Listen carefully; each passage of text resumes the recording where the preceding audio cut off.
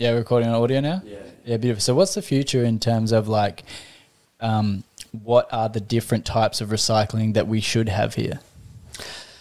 Look, we want to stick with the 3-bin model. We don't want to keep on adding bins because bins continue to add collection, space, storage issues, particularly with units and apartments, which are already a nightmare if you've lived in a unit, as I have in recent years, and you've got 3 bins. There's no room for anything else. Victoria are adding a 4th glass bin. That is completely outrageous. We want to get better at sorting. We want better technologies. And we want to look at the container deposit scheme, potentially expanding that onto other products like wine bottles. Now, we don't have an official policy on that, but there's movement to look at that in a serious way. Telling me we're going to get more for the wine bottles if we take them to... We get nothing at the moment.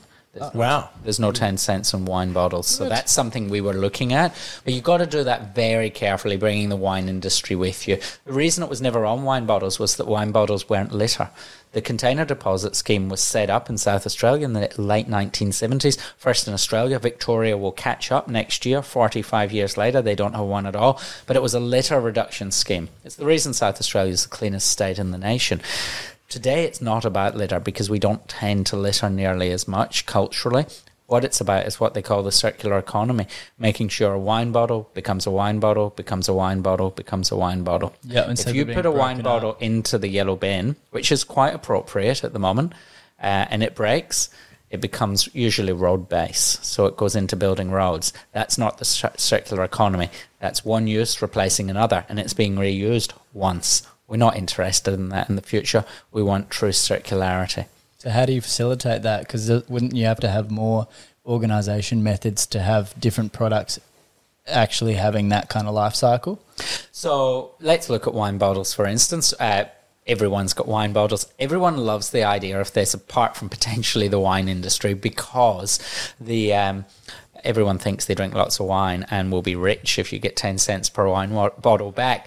So, there's that incentive there. But people, let's look at wine bottles. Wine bottles can be quite easily recycled if they had 10 cents on them and they went to the depot rather than into the recycle bin. So you take them to the depot, the glass is sorted at depot, it goes, in the case of South Australia, it would probably end up at a massive shed up just out of Gawler at a site, a private company called Aurora. Currently, Aurora produce 2 million glass bottles a day. Oh my God! People thought I was going to say a week or a month. A day. It is the biggest glass manufacturing facility, I think, in Australia. Don't quote me on that, but I think it is. Because, of course, South Australia produces 60% of the nation's wine. And because of that, we have a much greater need for wine bottles. And we have a much greater need for recycling. Recycled, there's a huge hunger for recycled glass content, a huge customer demand as customers are demanding more sustainability in industry, in the wine industry. But you've got to take the wine industry on the journey. The wine industry is having a very difficult time. Tariffs in China, some challenges in the UK with alcohol taxes that are coming in, labour shortages, cost of wages going up. The last thing you want to whack them with is the administration around this, because it's quite administratively burdensome. But if we work hand in hand with the wine industry over several years, we can get 10 cents on those bottles. But like all of these things, it's a big process. It would have to be done in a bipartisan way. Of course, I'm no longer the Environment Minister. I'm the Shadow Environment Minister. But I would certainly support the current government to move in that direction. Are you pretty active in your environmental minister role as the shadow? Yeah, absolutely. So when you become the leader, you get to pick the portfolios. That's my job. That's my luxury. So I gave the shadow environment portfolio to the person that I thought would be most passionate about it in this state, and that was me. Because I loved being the Environment Minister in South Australia. I believe we transformed the portfolio, got so much done for our parks, for wildlife, for beaches, for single-use plastic pollution reduction. We did so much, and I wanted to maintain that momentum. I stood for politics to become the Environment Minister. I achieved that and never set out to be the opposition leader or the Premier, but I'm on a new trajectory now. Will, you had a question? Well, that leads into the next part of the question is, how much of it's a surprise to you now that you're in this position of being the opposition leader? it's a huge surprise. I'm a boy from Hallett Cove. My parents moved to South Australia 19 years ago when I was in high school to give their 3 boys greater opportunity in life. Never for 1 minute did they think that greater opportunity would see one of their 3 boys become the state's opposition leader and potentially the Premier in the future, because I'm running to win in 2026. I'm one election away from being the state's Premier. I don't know if I'll get there, but I am running to win. I hope I get there. I hope the South Australian people see the vision and passion I have for this state. But it is a big surprise on a couple of levels. I didn't expect we'd necessarily lose the election. You know, the election loss, I thought it would be closer than it was. I thought there was a chance we could lose, but we lost heavily and badly. Yeah. And horrendously.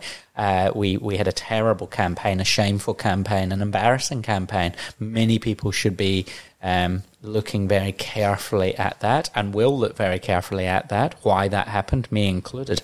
But I woke up the day after the election and realised, you know, there was an opportunity to become the leader, that if I put my hand up, I'd certainly be the favourite to take that position, just the way the dominoes had fallen on election night. However, I took several weeks to make that decision, talking to friends and family, what I wanted. You know, I tossed up, do I just stay as a backbench MP and get better at my surfing down at Middleton, or do I, and that went through my head, let me tell you, or do I throw everything at it? Become the leader of the party. As I said, if I put my hand up, I was 95% sure I would get the endorsement of my colleagues, but the decision I had to make was whether to put my hand up or not, and put myself forward as the alternative Premier of the state of South Australia. Love it. Amazing. Love it. You're so good at talking now. I don't know. Oh no, you've gone big. You've got so much flow about it. It's great. Yeah. Well done. Thank you. You were good before, but like you just, you know, you definitely reached another level in terms of your, like storytelling. Thank you. Yeah. Yeah, well, it's all part of it. You've got to be able to bring people on a journey. And if I look back 8 years ago, if you go back 8 years, I had just entered Parliament, just been sworn in as a backbench MP, and I thought I was out of my depth then. You know, I think many people in leadership have what they call imposter syndrome, which is the idea of or the feeling that, how did I get here? I'm not worthy of this. I can't do this. And I listen to podcasts of people in senior international leadership positions. You know, some of the most powerful people in the world have that. And I certainly do. I think, how did I end up as the leader of the opposition? Especially because it wasn't planned. Some people, and I'd put Premier Malinauskas in this camp, have set out on a journey to become the Premier of South Australia. For a long time. For a long time. Yeah. And have seen it as their destiny. Now, I'm not saying Peter Malinauskas sees it necessarily as his destiny, and he's worked exceptionally hard to get there. There's no doubt about that. But I didn't. I was extremely satisfied as the State's Minister for Environment and Water for 4 years. And look, I hoped to, I'll be very honest, and I've been reasonably public about this, I hoped to become the State Treasurer had we won. And I had conversations with Stephen Marshall about that. Why'd you want to be that? Because the person with the money can affect real change, and there were particular things that I thought I could apply money towards, including the natural environment in the state, an area often starved from money. We did very well, historically well, over 4 years, but I felt we could take that to the next level. Thought we could apply a lot more money to innovation and skills in this state to really transform the state and further transform it from the 4 years of transformation that we saw under Stephen Marshall. So that's why I wanted to be the Treasurer. I always think put a Scotsman in charge of your money, they'll do well. Yeah, nice and frugal, I feel you. That's exactly that's Hamish, the fellow Scotsman. Oh, legit, my dad, he's been starting to realise just how frugal I am, and he just shakes his head at me and goes, how? That's my son. That's my son. No, he's frugal, but I'm like beating him at being it. It's funny because I work with my dad now, so it's cool. And all right, so what is your actual journey of your experience of yourself? Like, you've come from a whole other country, and now you're a leader in this country. Like, what is that like for you? It's unbelievable. Look, my parents brought me here at the end of 2002. Just wound up high school in Scotland. Mum and Dad came out a few months before. I remember so clearly the day I landed in Adelaide Airport, the 30th of November 2002, which is St Andrew's Day, in fact, the National Day of Scotland. But I landed here at Adelaide Airport. I remember the blue sky. I remember the drive from the airport to Hallett Cove and seeing where we were going to live. The house wasn't ready. My mum and dad built a house there back when one of the subdivisions at Hallett Cove was opening up. And I can remember so clearly driving into that street. At the end of each election campaign, I door knock that street. So my 3 election campaigns, I've gone and door knocked that street. I've got photographs of me in that street, 2014, 2018, 2022. And this place became home. But it wasn't easy. I wasn't excited about moving to Australia by any means. That was my mum and dad's dream. Like so many migrants, it is their parents drive them and make that happen. I came with mum and dad. I didn't want it, and I pushed back big time. It was a nightmare for a while, a teenage nightmare. But I eventually knuckled down and thought, I'm going to make a shot of life here, and I did. And that then triggered a journey of involvement in community, surf lifesaving, environmental work, then on to council, deputy mayor of Marion, local MP, shadow minister, and now leader of the opposition. I've condensed 18 years into minutes, but it is very far removed from the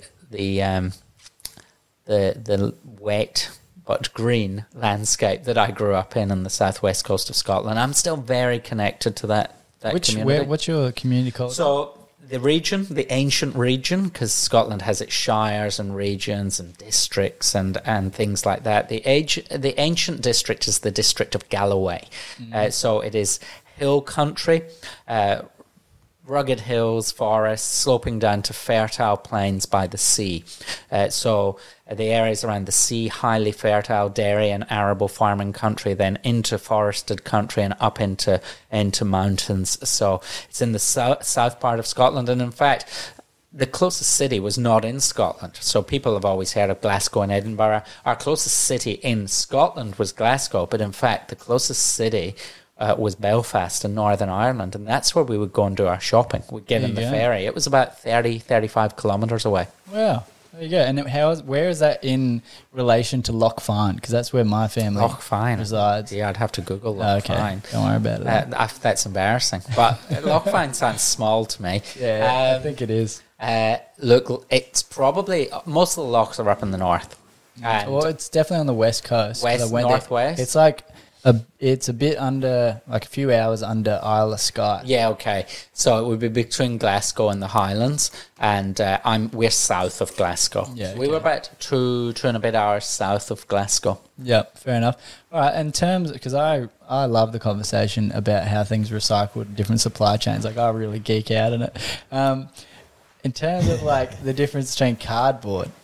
How good is cardboard Swivel. as being a like recycled material? Is it the kind of just breaks down and then it's made into cardboard again? Okay, so cardboard is interesting because if you can put cardboard into your green bin as long as it's not got staples and tape on it and things like that. And the green bin recipients actually quite like cardboard going in there because it helps some of their processes. So there's a tip. For young players, you can put cardboard in your green bin, and also importantly, pizza boxes as well, which should go in your green bin because almost always in your green bin with pizza boxes. Yep, almost always. So there's another recycling tip. The pizza can go in there tonight, right? If you've got leftover pizza and you don't want to eat it, into the green bin because any food can go in the green bin. But your pizza boxes will almost certainly be contaminated with oils and the grease of pizza, so they just no brainer straight into the green bin. Cardboard is very easy to recycle, so it's the sort of thing that can circulate round and round and round again, either via the composting process if it is very clean, but also just through the paper pulping process. Yeah, bet. Okay, so Adelaide's city skyline and whatnot. What are your thoughts of what the future would that be like? Because I've seen on the east side there's been more developments with like apartment buildings and stuff like that, which is obviously a new thing. And then we also have Glenelg that has the sky rises, centre of the city, but we've also seen it on the west side starting to come up, but not heaps. Like, how do you think that will... I love seeing Adelaide grow. So I'm from down south. I'm a boy from the south. I often think of driving down South Road at O'Halloran Hill. You come through Glenthorne National Park and you can see the city in the distance. And that city is dramatically changing, especially the southern view, because it's widening. Because from the south, you can see both the east and the west start to expand. But particularly east, you're looking at, I think it's the Relum, and there's another... hotel/apartment block there as well, and those are two of the highest buildings in the CBD. So that new one in the furthest east area, I think it's either on Frome or Pulteney. Yeah, it's Frome. That's now the tallest building in Adelaide. Adelaidean, right? That one? Yeah, I'm not sure what Yeah, it's called. yeah, It's the Adelaidean. But it's that's a big change to the skyline. We're seeing investment. There's a range of different buildings proposed. There's a great building going in on King William Street. It's not particularly tall, but it's got huge bulk. I think it might actually be the bulkiest and possibly the largest office building in terms of floor space. Oh, is that the one King William Street, right next to Rundle Mall? Yeah, it used to be the City Central Arcade. The Southern Cross Arcade. City Central's still there on Rundle Mall between Rundle and Grenfell. So the Southern Cross Arcade fronted King William Street, and it's being built there between there and James Place. That's a new building going in. And actually, listeners, if you're down on King William Street, look at that building site, because the facade of an old building is there. That was one of the things I did when I was Heritage Minister, which came with the environment portfolio. I actually saved that facade and gave it...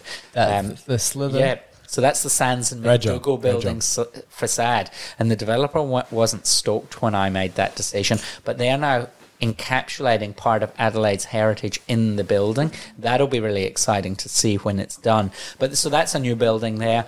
Look, I'm in favour of seeing... I'm someone who thinks this city can grow, as long as growth is planned and there's appropriate infrastructure, appropriate greening as well, which I'm passionate about, urban greening. But I think a lot more people can and should live in our CBD, and I'm talking thousands more, if not tens of thousands more. I think Adelaide's CBD can absorb far more people, contribute to the vibrancy of the city, spending through the city in terms of people using cafes and restaurants, and everything from retirement accommodations to student accommodation to everything in between. Our CBD can take a lot more people. I think there's more prospects of areas around Glenelg, around Marion. I think there's lots of opportunity for this city to grow. Yeah, because we had about 30% commercial vacancy before COVID hit. I mean, just on a commercial front, we can fit more people. We certainly can. A lot of our commercial vacancy, though, is older stock, and businesses are and workers are increasingly demanding of their bosses a higher quality office fit out and experience, more modern, more environmentally friendly. So a lot of the office vacancy rate in Adelaide is old stock. Yeah, it's like C and D, which may never get filled again. Yeah, well, I mean, that will come down to developing the next generation of buildings, right? Yeah, that's exactly it. And making sure things like green walls, green roofs, you've got real innovation in the type of building in your building design. I think if property developers don't embrace that sort of stuff, people won't come back into those sort of buildings. Yeah, fair point. Will, did you have a question before? About sustainability and climate change. So obviously last time we talked to you, we crowned you the environmental champion Adelaide Set. I've still got that. You remember that? I've still got that trophy. I moved house a few months ago, and it was on top of the microwave. Now it's sitting in my spare desk in the garage. So we've been relegated. I love that. We've been relegated to the shed. No, but it hasn't gone in the bin. I would have felt bad putting it in the bin. What's happening with that building? So I remember it was a staged situation. What is the ALP going to do? Are they going to continue it on?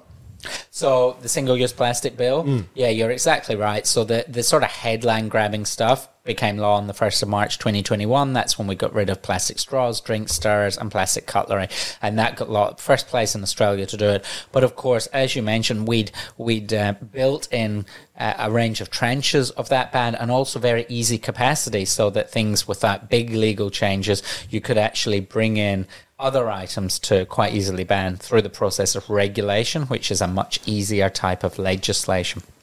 Cool. What was it like working with George?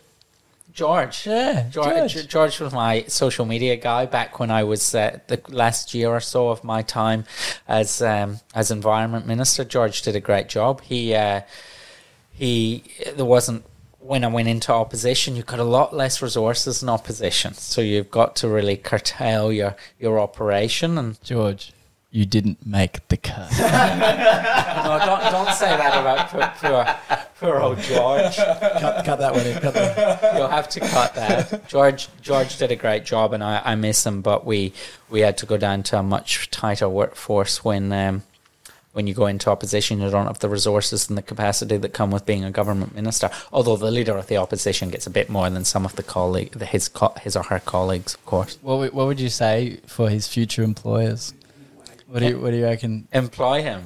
Employ him. There we go. George was really creative, always trying to do things differently and push the boundaries. I didn't expect to get questions tonight about George, though. Ah, look, we keep How's it George doing? I haven't heard from him He's lately. good, man. Yeah? He's good. Yeah, he's I killing saw it. a photo shoot with him and his girlfriend on Instagram today. Oh, dude, you're about to see some wild photos from that shit. He bought a sword. Okay. He bought a sword because he's going through this, like, you know how he... A sword He stage. always has new We all go things. through a that he sword thinks- stage. The fat of the month. The fat Yeah, of the he's month. new fat of the month. He loves swords right now. He's Okay. like, to be a man, you must have a sword. Okay. Well, And he's that's like, an likes that. interesting thing to subscribe to. Stay safe, George. Quick Don't go on the intermission. bus with it. Or down Rundle Mall. Quick intermission, guys. But the keys to the car. Oh, the keys of the car? Yep. Oh, they're on my hip. Because we have pizza coming. We got pizza coming. That's exciting. Oh, dude, why do you need the car, though? Because you locked the front door. Everything was locked. Wait, the person locked it. Yeah. That wasn't me. That was Yep. somebody else that was here. It's pretty good that people, like, lock this place up for us. Like, I love it. I actually really like it. Oh, by the way, so, yeah, we're uncut. That's the difference here, is we're completely uncut. We have the ability to do it how we want. So we just take bits, put it on social media, and the whole cut Good. up, we just put it on so people can listen to a candid, real conversation. Love it. I'm Yeah. waiting for the camera to come back because then I'll start getting more political. Okay. Fair enough. Yeah. Okay, so in terms of, like, how it has been adjusting to being the guy that's supposed to know everything about everything in South Australia, what's that been like? That's hard. That's hard. So when you're Minister for Environment, deep knowledge. Single-use plastic, climate change, national parks, rangers, coasts, plants, animals, animal welfare, all of that stuff, but a very deep knowledge. And water, of course, River Murray and those sorts of things. But then, and I've been in cabinet for 4 years, so you're hearing from the Transport Minister, the Health Minister, the Child Protection Minister, the Sports Minister, etc., the Treasurer. You're hearing from these people. And I've been in various cabinet committees where you are exposed to their thinking and their ideas and what they're advancing.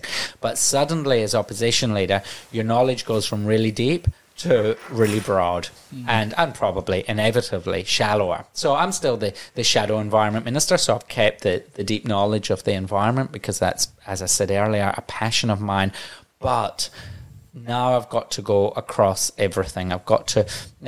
we've had a very difficult piece of legislation presented to State Parliament in the past week on return to work, which is the work cover insurance scheme that's state administered. Hard intellectually, hard work, hard to get that right balance between the rights of vulnerable workers and making sure they're protected and not putting something that's too burdensome on business that they can't pay their levies and they go bankrupt. So hard stuff. And I knew nothing about work cover apart from the basics before this past week. So you've got to quickly get your head around it. And there's so many things like that. How do you do that? You just got to... I've got a team of advisors around me. I read lots. I listen. I've got shadow ministers, of course. Their job is to get the deep knowledge and then pass that knowledge to me. So it's very tricky. But how do you make sure it's like a right decision that you're making? Because they obviously come to you to go, hey, is it kind of like, is it work as a business? Like, is it cool if I do this? Like, this is what I think. Look, this is what I reckon. And you go, yeah, that sounds good. I'm 50 days into the leadership, 55 days, something like that. It is early days. But at this stage, having just lost government, our job is actually to sit back, work out what the Liberal Party's all about, formulate over time policy information, policy ideas, all that sort of stuff. We're not out there with big ideas for the future of the state now. We are rebuilding, refocusing, examining our values, listening to South Australians, working out what we want. So there's lots of engagement, lots of regional trips, and there will be for a couple of years. And bit by bit, through listening to experts, academics, people with real life experience, people on the ground all across our state, we will bit by bit, with my shadow ministers taking the lead for their particular portfolios, come up with an alternative, detailed, and hopefully very exciting vision for our state. Yeah, that's cool. So you figure out like what it is that is important at this time in South Australia's history to focus on. Yes, definitely. And there's a lot to think about. There's a lot to focus on. And we're at a crossroads in so many ways. Now, I'm not trashing the legacy of the Liberal government. I think history will be kind to Stephen Marshall and his period as the leader of this state and the work that he and his cabinet did. So I've got to build on the successes of our government. Things like Lot 14, that incredible innovation precinct on North Terrace, where you've got the National Space Agency, you've got cyber security and cyber advancement at the very heart of the work there. You've got some of the most innovative startups in the nation. So we've got to build on that. We've got to build on the success I had with the environmental portfolio and the opening up of reservoirs and the growth of tourism, particularly regional tourism. We've got to build on things, but we've also got to reflect on what went wrong, what was difficult as a government, what people didn't like, what people didn't want.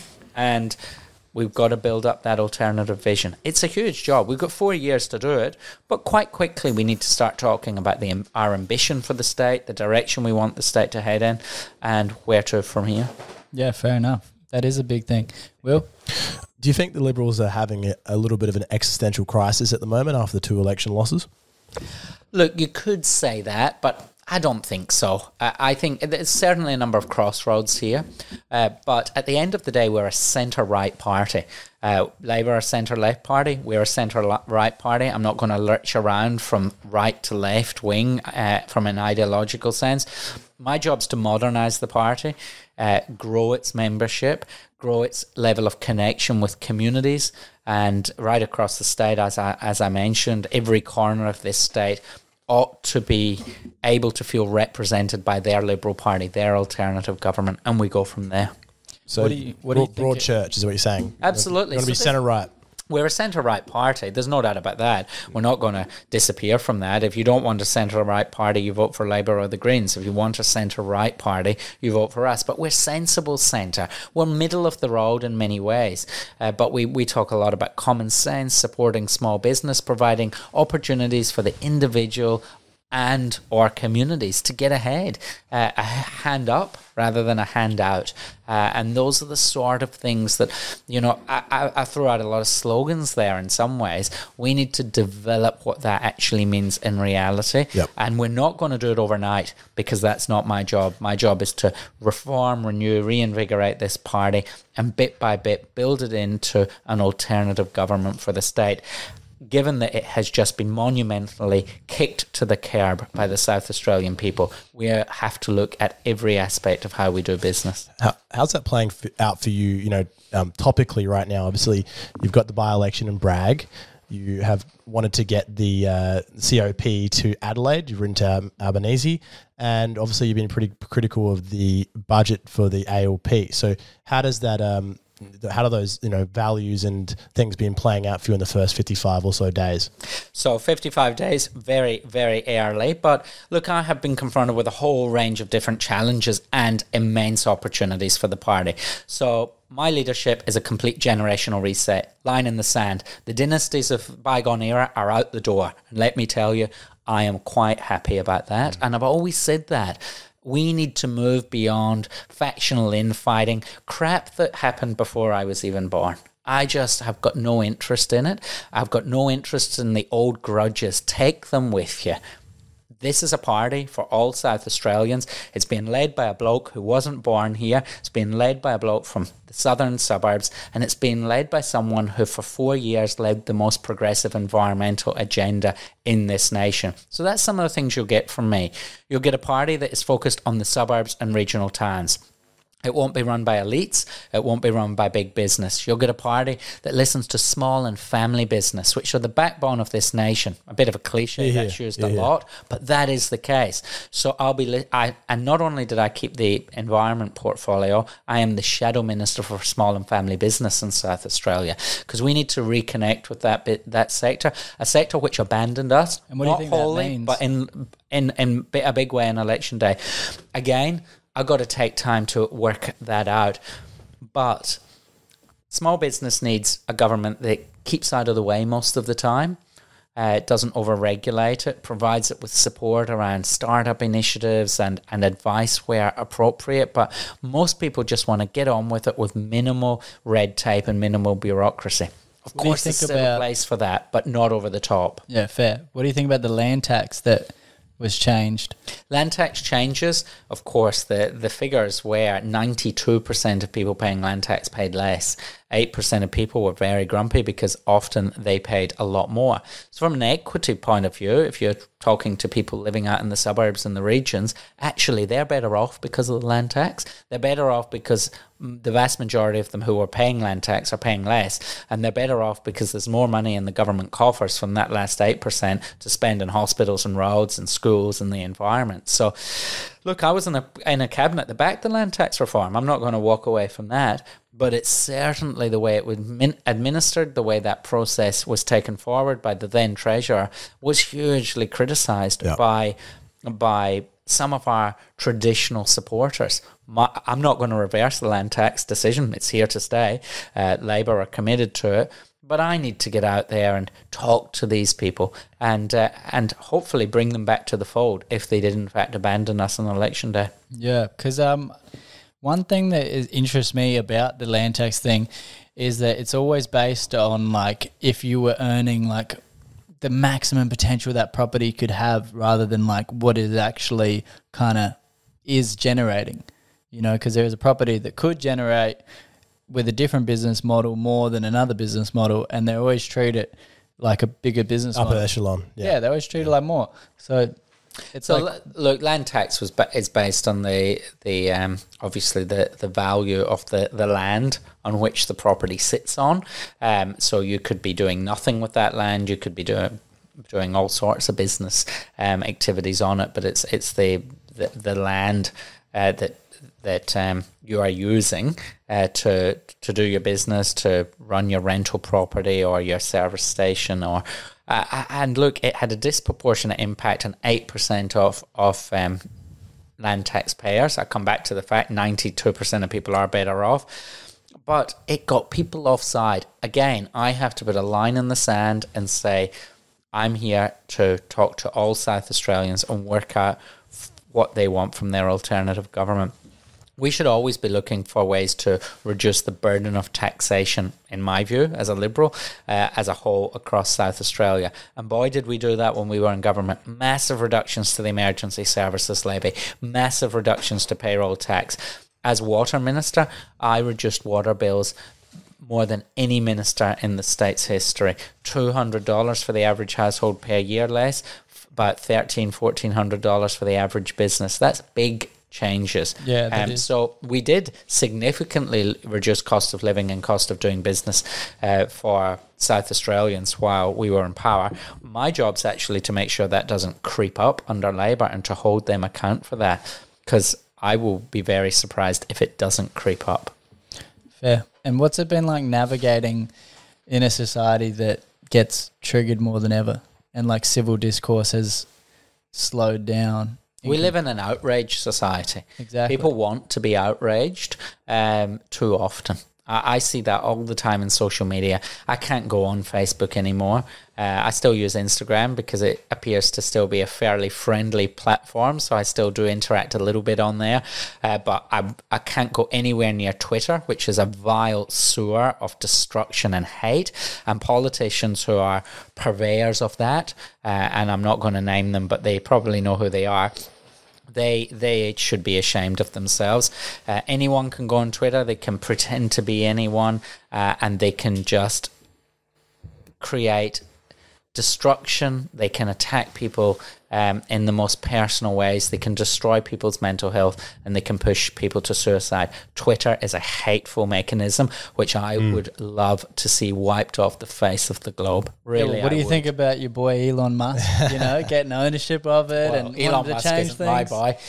But look, I don't really have a particular view on that. My point is social media is a sewer, and it ought to be. I think social media ought to be more regulated. In what ways? Well, I think the platform should be responsible for some of the statements that are made on there. Increasingly, I think we'll see governments across the world really crack down on them, because it's not. Look, some people argue Elon Musk, free speech. Yeah, but is free speech? It's not like writing a letter to the editor of a newspaper. You've got to be careful it doesn't defame people. It's never going to be published if it's overtly offensive, racist, nasty, etc. Social media, you can create a false profile and you just attack. You can create a real profile and just attack. Animal welfare advocates are amongst the worst and most how should I describe them? They're the most. They lack any level of balance, and I've talked about this as environment minister. I was horrendously abused by animal welfare activists. Let me tell you a story. Beginning of March 2020. COVID started then, but my story's not about COVID. I was overseas in my brother's wedding. I was overseas when COVID took off, and at the same time, a fairly junior administrative officer within the Department for Environment issued a permit to cull 80 wombats in an Aboriginal owned piece of land on the York Peninsula. Those wombats were causing serious damage. They were overabundant. They were eating themselves out of house and home, and they were destroying the productivity of the land. It was a farm. The department said that you could the Aboriginal Corporation could cull 80 wombats. But we're talking there's thousands of wombats across that landscape. It was an animal management technique. We live in a human-altered landscape. Things get out of whack. Sometimes we have to kill things. We kill tens of thousands, if not hundreds of thousands of kangaroos every year. Sorry, folks. I know people are listening to that and thinking, wow, that is landscape management. Often we do it for environmental reasons. And it's not just kangaroos. I could read you a long list. Sometimes I thought of myself as the minister for allowing things to be killed. Anyway, let's go back to March 2020. The department issued this permit, and somehow it got public. I don't know. Someone told someone who told someone who told someone who told an animal welfare advocate. I'm being kind calling these people advocates. They're not. It's all about self. It's not about the animals. It's about self-promotion, self-purpose, and it becomes their being. Their lack of discernment saw them sweep onto my social media platforms at an international level because they are so passionate, but misplaced passion, evil passion, I would go as far as saying. This is organisations like PETA, the Animal Justice Party, the Greens here in South Australia from time to time. I've got friends in the Greens in South Australia, but the Greens encouraged this. They were apologists for what then happened. What happened was that tens of thousands of people attacked my social media, tens of thousands of people from right across the world. They swept through like a tsunami of hate through my platforms. They saw that I was tagged at a local cafe a few weeks before, they swept through the local cafe's platforms. Wow. They then they spread faster than COVID. They then managed to infiltrate my brother's platforms and his new wife's platforms. They posted things like, "We hope that your wedding was ruined by the corpses of wombats hanging from the hall." Wow. In small town South Carolina. I might add, some weren't many dead wombats over there. I'll take one next time I go. But this is what these people are like. They animal welfare, animal justice advocates, and they believe in something that is worth believing in. Looking after animals, caring for animals, but they place the rights of animals well above the rights of people. And as the state's environment minister at the time, many, many, many levels removed from the person who signed off on that destruction permit for wombats, I was attacked from every angle. I've done significant media on this. I did an extended interview on ABC radio with the presenter at the time, Ali Clark, about this, about the vile levels of attack, the death threats that came from animal welfare activists. It was a very low point. I had to. The only way I could stop it was shutting down my social media. Yeah, the hate, the death threats, the attacks on my family, the attacks on coffee shops where I'd had coffee because they said that the coffee shop was an apologist for wombat killers. These people, they're hate-filled people. Yeah.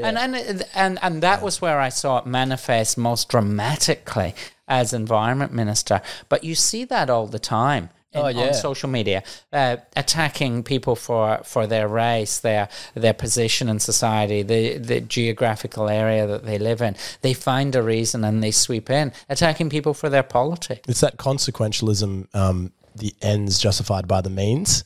That's the problem of how they think, because they think it's as long as they achieve their moral position of animal welfare, they can do whatever it takes to achieve that. And that is, I think, the biggest difference on a philosophical level between the left and the right is that we believe in that. So. These people are from the left. The outrage is from the left, and they feel so powerfully motivated and justified that they're doing the right thing. Now, as I say, animal welfare is an important issue, and we should want animal welfare to be advanced. As I was the minister responsible for it. But what we don't want is this for these platforms to become places where hate is exercised in a way that people are unaccountable. And I don't want anyone to think it's just animal welfare activists. I used one example to play out how hateful social media could be and how I'd felt it with death threats to my family, the wombat in the hall in South Carolina. Like, come on.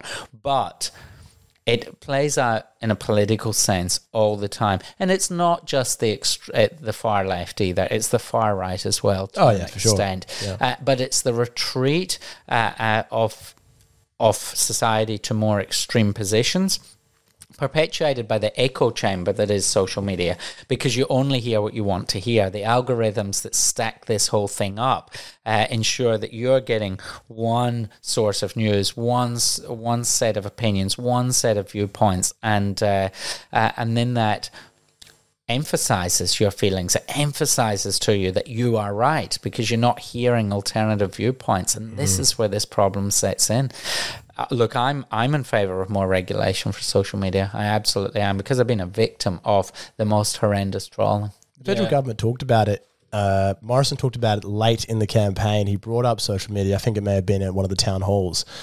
Clearly he has been a victim of that echo chamber of extremes.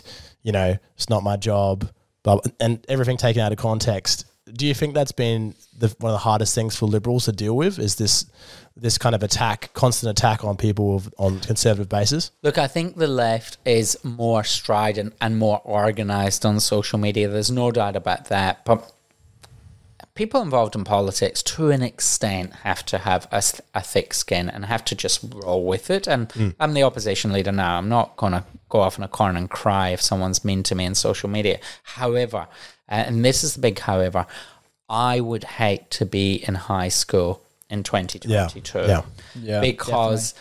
I don't know how I could survive high school in 2022 with the hate and the awfulness which is perpetuated on social media. And I worry so much for our school kids in a social media age, because social media arrived on the scene when I was at uni. So just a few years when I was out of high school. So I just missed the social media era. I worry so much about kids' mental health, kids' suicide rates. My heart actually aches for what our current generation of kids has to endure and may have to endure in the future as this sort of thing ramps up. And COVID as well as another level of, of pressure. Of pressure and depression and stuff like that. Yeah, there's no doubt. I do really worry about mental health. Look, I think amongst everyone, I think we do have serious mental health challenges in our society today, and how we respond to that and how we resource that and how we skill people up to be able to deal with it at a personal level and have more resilience, but also to be able to treat it at a medical level as well. But I think the onslaught that our young people face from particularly faceless social media entities, and obviously that perfect Instagram world where everyone has a six-pack and if they're a bloke and, looks amazing. Peter Malinowski apparently does. Well, we haven't seen it lately. He's had 3 months as Premier. He might not have the same time to go to the gym as he wants. No. But you know what I mean. I just think social media presents such challenges. I think it's one of the great challenges for modern society. Definitely. Well, it's just changed the whole social dynamic of how we even communicate. Technology, period, like texting. Yeah, absolutely. People don't pick up the phone anymore. It's weird. Like, you're in the dating scene trying to call like girls. They don't like calls. Like, no one likes calls. I don't like calls. No, yeah. I like calls. Hamish doesn't like texting. I love calls. No, I love texting. I love Hamish being given kept the phone. on calling me to see if I You was always coming text tonight. David And I'm Speirs. like, just text me. Because I've always what got the reporters do, they text, all right? Well, my iPad's connected to my text, so I can just type them back real quick while I'm doing it. And you have definitely been the better person to speak to in trying to arrange tonight. Yeah, okay, then my staff. Just come direct to me, but my staff don't really love that, to be honest. Look, I'm a texter. Yeah, I would send in the... well, maybe not, wouldn't go as far as thousands, but I'd send many, many hundreds of texts a day. Yeah, many hundreds of texts. You'd have a lot of phone calls as well, surely. Yeah, that's one thing that's stepped up since becoming the leader. The number of phone calls and the amount of time I spend on the phone, managing all sorts of issues, doing way more media, but phone call after phone call after phone call. I'm just like, stop. How do you deal with like lobbyists? People that like want to get close to like be persuasive. I've never had a great deal of problem with that. I've always sort of kept my distance from most lobbyists. But there's a lobbyist register here, and it's not the MP or the minister who has to disclose. It's the other way around. The lobbyist has to disclose that they've met with someone. So, look, as Environment Minister, I didn't get a lot of lobbying at all. There were obviously things along the way, but it wasn't a common thing. Yeah. There's appropriate ways to meet them, but you've got to be just really sensible and careful about that. It's a justified part of the political process when carefully considered and measured. Yeah, fair. Okay, so in terms of social media, what kind of regulation do you think that we will see as a world in how we're going? Because to me, it looks like we're heading to more centralization of like one world movements, starting with medicine being a huge one, with the World Economic Forum like being able to shut down places now. And we agreed to that, I'm pretty sure, if I'm not mistaken, that we agreed to kind of forego our right of choice of how we go about the next pandemic. But I think, have you heard that? I'm not on top of that, no. So I can't comment on the World Health rules. It looks like we're going more in a centralization world. I think we definitely are. And then there's obviously good and bad side of that. But with social media, what kind of regulation do you think that we will actually manifest, and how do you think they'll get in the way of like a free speech? This is difficult because I'm a passionate believer in free speech, but I'm not a believer in trolling, in bullying, in senseless and faceless attacks. So I think there needs to be a balance struck there. I'm not sure if it's around people having to prove their identity on these platforms. There's nothing to stop me setting up Joe Blogs 1984 at hotmail.com and setting up a Facebook page. Look out for that Joe Blogs. Dodgy that Joe was Blogs, such a good double entendre. Yeah. Joe Blow, 1984. This man. 1984.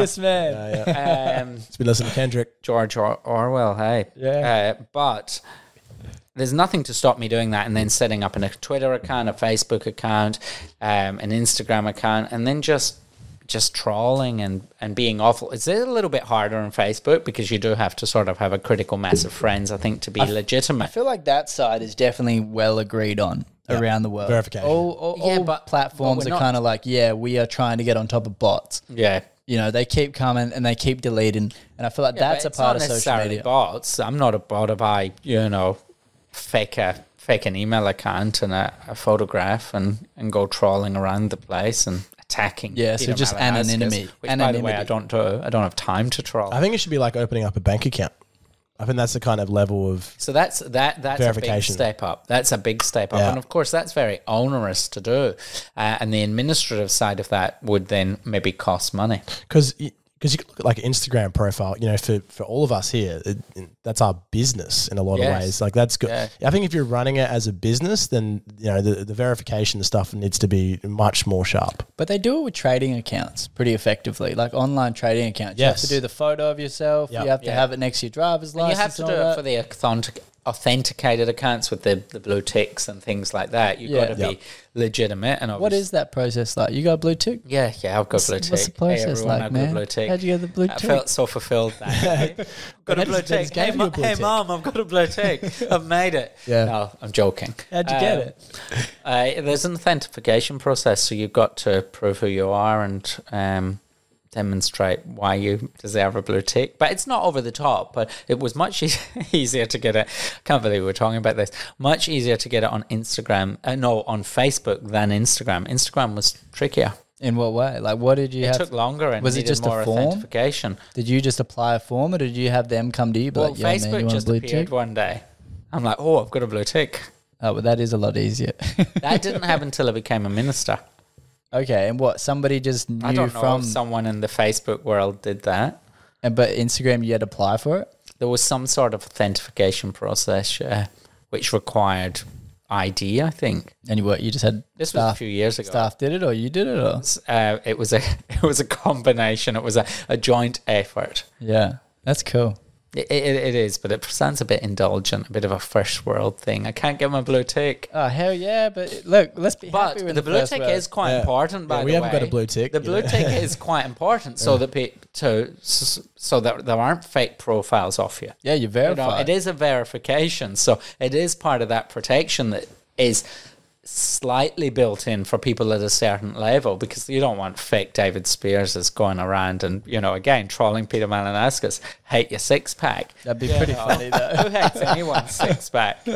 Want your six-pack. I was reading an interesting article about that particular topic, is that an agency called Simple did Malinowskis' election campaign, right? They did all the marketing for a year. And they said that the moment that they took that photo, the algorithm went bonkers. Like that's when they think when the election went from being, like close to a lot more kind of trending towards the Labor Party way. And it was based on their marketing photo. Yeah. Yes, well, which is sad. Very sad. It's very sad. It's very sad. But he may have won quite a lot. You'll know where I'll be between now and the next election, in the gym. Yeah, well, you are. I mean, I remember we going back ages ago. We had conversations about that. I remember vividly of you doing these massive box jumps of a PT. Yeah. Look, I'm not gonna, rate my fitness level, but I'm not unfit. He's fit. You're like he's fit to run. He's fit to run. Look, I'm not going to be rating myself against Peter Malinowskis, but you have to remember he's 5 years older than me. So, look, the next election, he might be might. But if you look back on photos of him in the past, he wasn't always as fit as he was now. So, like, good on him. Good on him, I think, because I do think I place a premium on health and fitness. I think it is so important to keep mentally sharp, and physical fitness is an important part of that. And so I do say good on him for actually setting an example, because there's not enough leaders that do that. And I think I do work very hard on health and fitness. I eat healthily. I do lots of outdoor exercise. I paddleboard. I get into the water whenever I can, and I Paddleboarding? Like stand-up paddleboarding? Yeah, stand-up paddleboarding. I paddleboard lots. You surf a lot? Oh, I used to. I did surf lifesaving for years. How long's your board? How long's my paddleboard? Or your surfboard? Nah, I don't have one at the moment. But how long? What did you surf? Longboard, shortboard, 6 foot? Sort of in between board. Nah, 6 foot's too short for me. So probably 6'2", a little bit 6'4", a little bit bigger. Yeah, 6'4". That's ideal for Middleton. That's a good Well, that's where I go. Middleton's my place of choice because Middleton has very consistent surf. And so, well, Middleton's got everything. So you've got at the point where you can actually do some pretty serious surfing, or you can have those consistent low waves that you can just practice your technique on. So Middleton is a very, I think, a very user-friendly surf beach, because you can get up your skills in those lower waves, and then when you want to go out the back or over to the point, you can get better, and you can challenge yourself. Look, you wouldn't catch me at Waipinga or at some of those beaches. What about Parsons? You might be able to do Parsons. I don't know. I got dumped at Boomers years ago. We do nights in Boomer. Probably when I was about 20, 21, and I really, that put me off for quite a long time. Look, I spent a fair bit of time, well, certainly as Environment Minister, out on the west coast, the west coast of the Eyre Peninsula.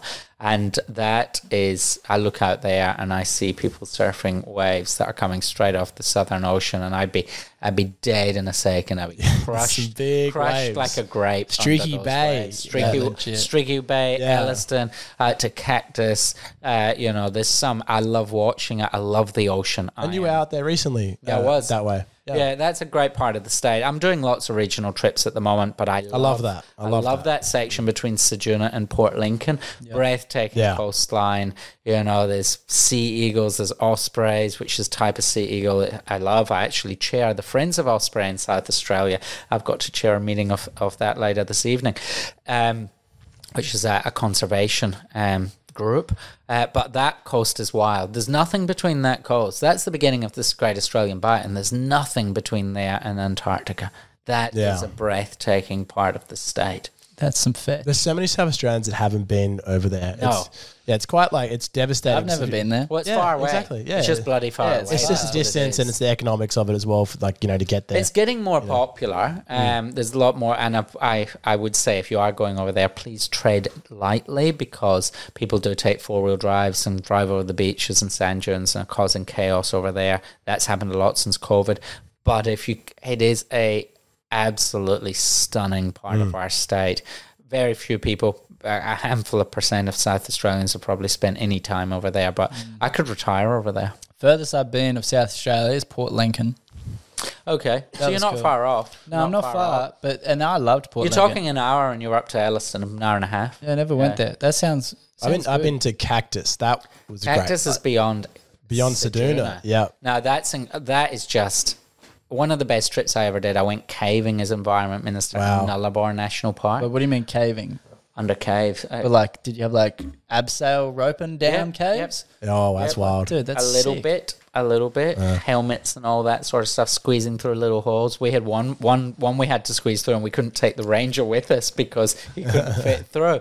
Look, we've got some incredible places in the States. I did that in Budapest with George, and George at that time was pretty tubby, and he couldn't get through this. He couldn't get through this spot, and it was the funniest thing. He got through, but it was a wiggle, and I was there racing the instructor, because I was 10 kilos less than I am now, so I was super skinny, and it was fun. For George, we had to leave this ranger behind, and that was at Nullarbor National Park in the Nullarbor Wilderness Area, and that's the national park that runs to the edge of the state. That, and seeing the Bunda Cliffs that form part of the landscape over Bunda there. Cliffs. So the Bunda, Bunda, the Bunda Cliffs are the longest line of sea cliffs in the world, and they are in South Australia. Wow. They run from the Western Australian border 200k in to South And Australia. they're like limestone cliffs.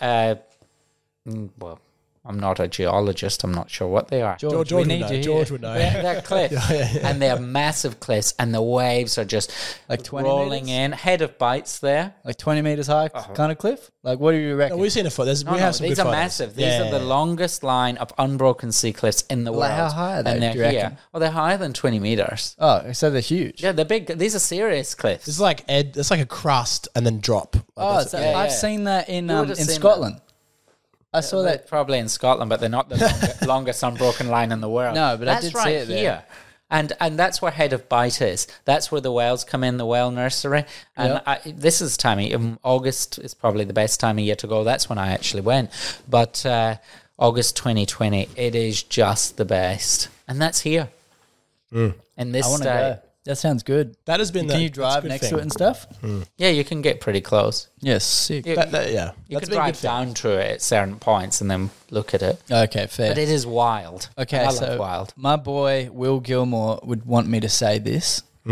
He is a marine biologist, and he's been spending a lot of time over COVID down at Victoria.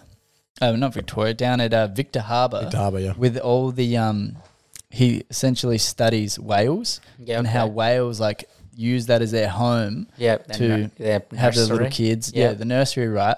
But supposedly there is several ships that will come and try to get close to them all the time, and it keeps scaring them off. Well, there's rules about that. There's pretty strict rules around interfering with native species and how close you can get to whales. So I'm not sure they're getting scared off. Don't want to... What was his name? Will Yeah. Gilmore. So I don't want to diss him, but there's more whales than ever before. one Yeah, bit, There's it's not been more whales growing. since ever before. There's a particular since boat. There's a particular boat that does tours. He's saying that's the problem. Well, he should report it to the National Parks and I think they Wildlife have been. Service. Okay. There is a discussion. I don't know yeah, whether they there's a got discussion traction right yet. now about But it. the great thing about whales at the moment, whale population is growing. And obviously whaling ended X number of years ago, I think in the 70s or 80s. And the population is very slow to recover because gestation period is very slow. They're massive species, but they are recovering. Yeah. You see whales now at this time of year off Hallett Cove, Christie's Beach, Christie's down in the Beach. southern suburbs. But Hallett Cove, I represent Hallett Cove. I'm a very proud Hallett Cove boy, as I keep on saying. And to see whales there, that's recovery. That's conservation recovery, and that's a great thing. If you give the natural environment a helping hand, it helps itself pretty quickly. Yeah. I like the boardwalk you did down there. Yep, there's some pretty good things down there. Christie's Beach is good for a surf every now and then as It well. is nice, yeah. And so is Hallett Cove. I haven't surfed at Hallett Cove, too many rocks, but some of the better surfers will surf down there. Yeah.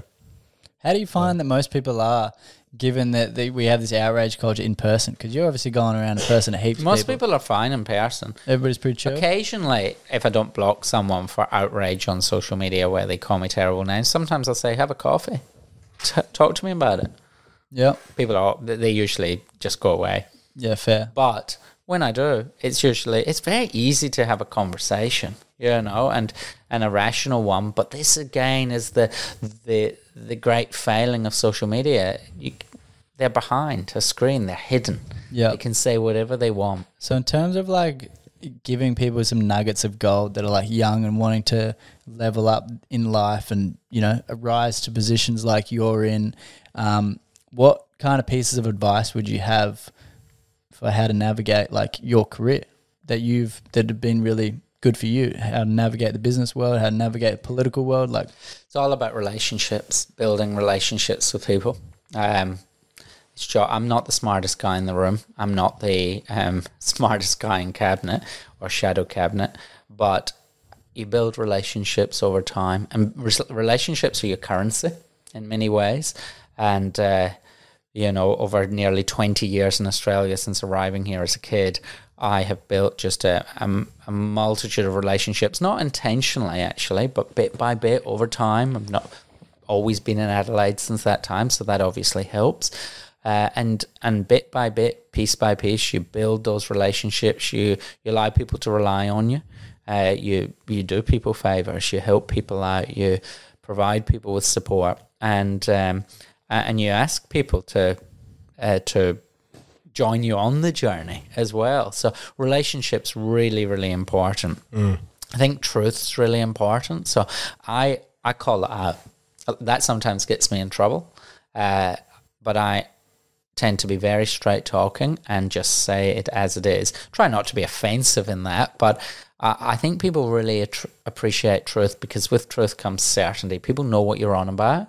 You're not hiding things. You're not dancing around the issue. You're being straight to the point and focused on what you're after, what you're about. And so truth is incredibly important to me, and has been a way that I've been able to advance.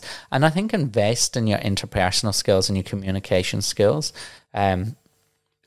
What are some good ways to do that? Well, look, public speaking is critical. You're not going to get... I just think almost everyone who has achieved significant things in politics and leadership, in business, can communicate, both in writing, which I do think is very important, but also up front, in front of a crowd, on a stage, over a video presentation. You got to invest in the tools of your trade. And leadership, the biggest, I mentioned relationships, and then communication, another big thing. You've got to invest in your communication skills. You've got to be able to stand up the front and sell a message, bring people on a journey. Whether you go to a public speaking club, I did that while I was at uni, went to an organisation called Rostrum for a period. I'm still loosely associated with that organisation. I don't have time to go anymore. And it feels a bit awkward. It seems a bit lame to some people potentially, but you've got to invest in the tools of your trade. What things have you learnt in developing your communication that have made a real difference? Practice. It's all practice.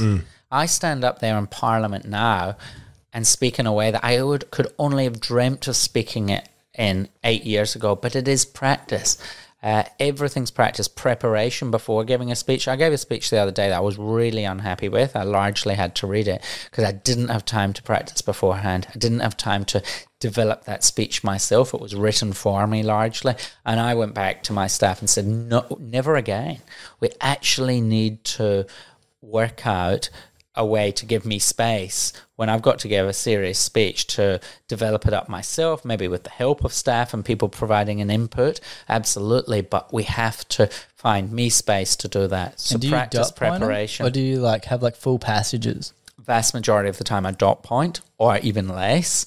Just keywords and things like that. But the one that I did the other day where I was in a rush, I didn't have time to practice. I'd had a big weekend of events and was unable to sit down and spend 2 or 3 hours just crafting a speech. Now, sometimes it's good to craft the speech word for word and then reduce it to dot points. And I won't say it word for word like it was written when I reduce it to dot points, and I will not articulate it in maybe the way that I did if it had been written down. But I think there's a genuineness and a level of focus around saying what you actually mean and want to say when it's coming off the top of your head at a moment of time. So it's from not the heart. academic but or something. It all takes time, practice, and preparation. Hey, Will, There's could no you quick put fixes. the heater on again, Yeah, sure. please? Thank you. There are no quick fixes, and there are no get-rich-quick schemes. There's no way to run the marathon and,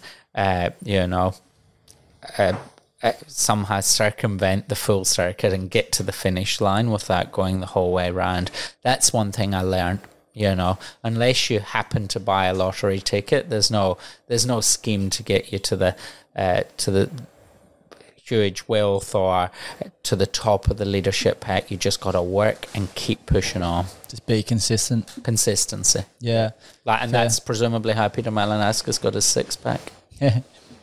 And good on It's him. the same formula. Good on him. Same formula. Everything's consistency. You just got to be consistent. Yeah. And I'm not saying I've got all the answers. I come and go in terms of consistency. Yeah, I mean, you're human, right? And then, okay, so what time do you get up? What time At do you... 6 o'clock. 6 a.m. You Not always. awake or... Yeah, I'm awake at 6. And then what time do you get started with like life? Do you have some things that you do look, first? I try to have a bit of ritual in the morning. I try to get between 7 and 7:30 down to my favourite coffee shop on Jetty Road, Brighton. It's called Cream. Shout out to Cream.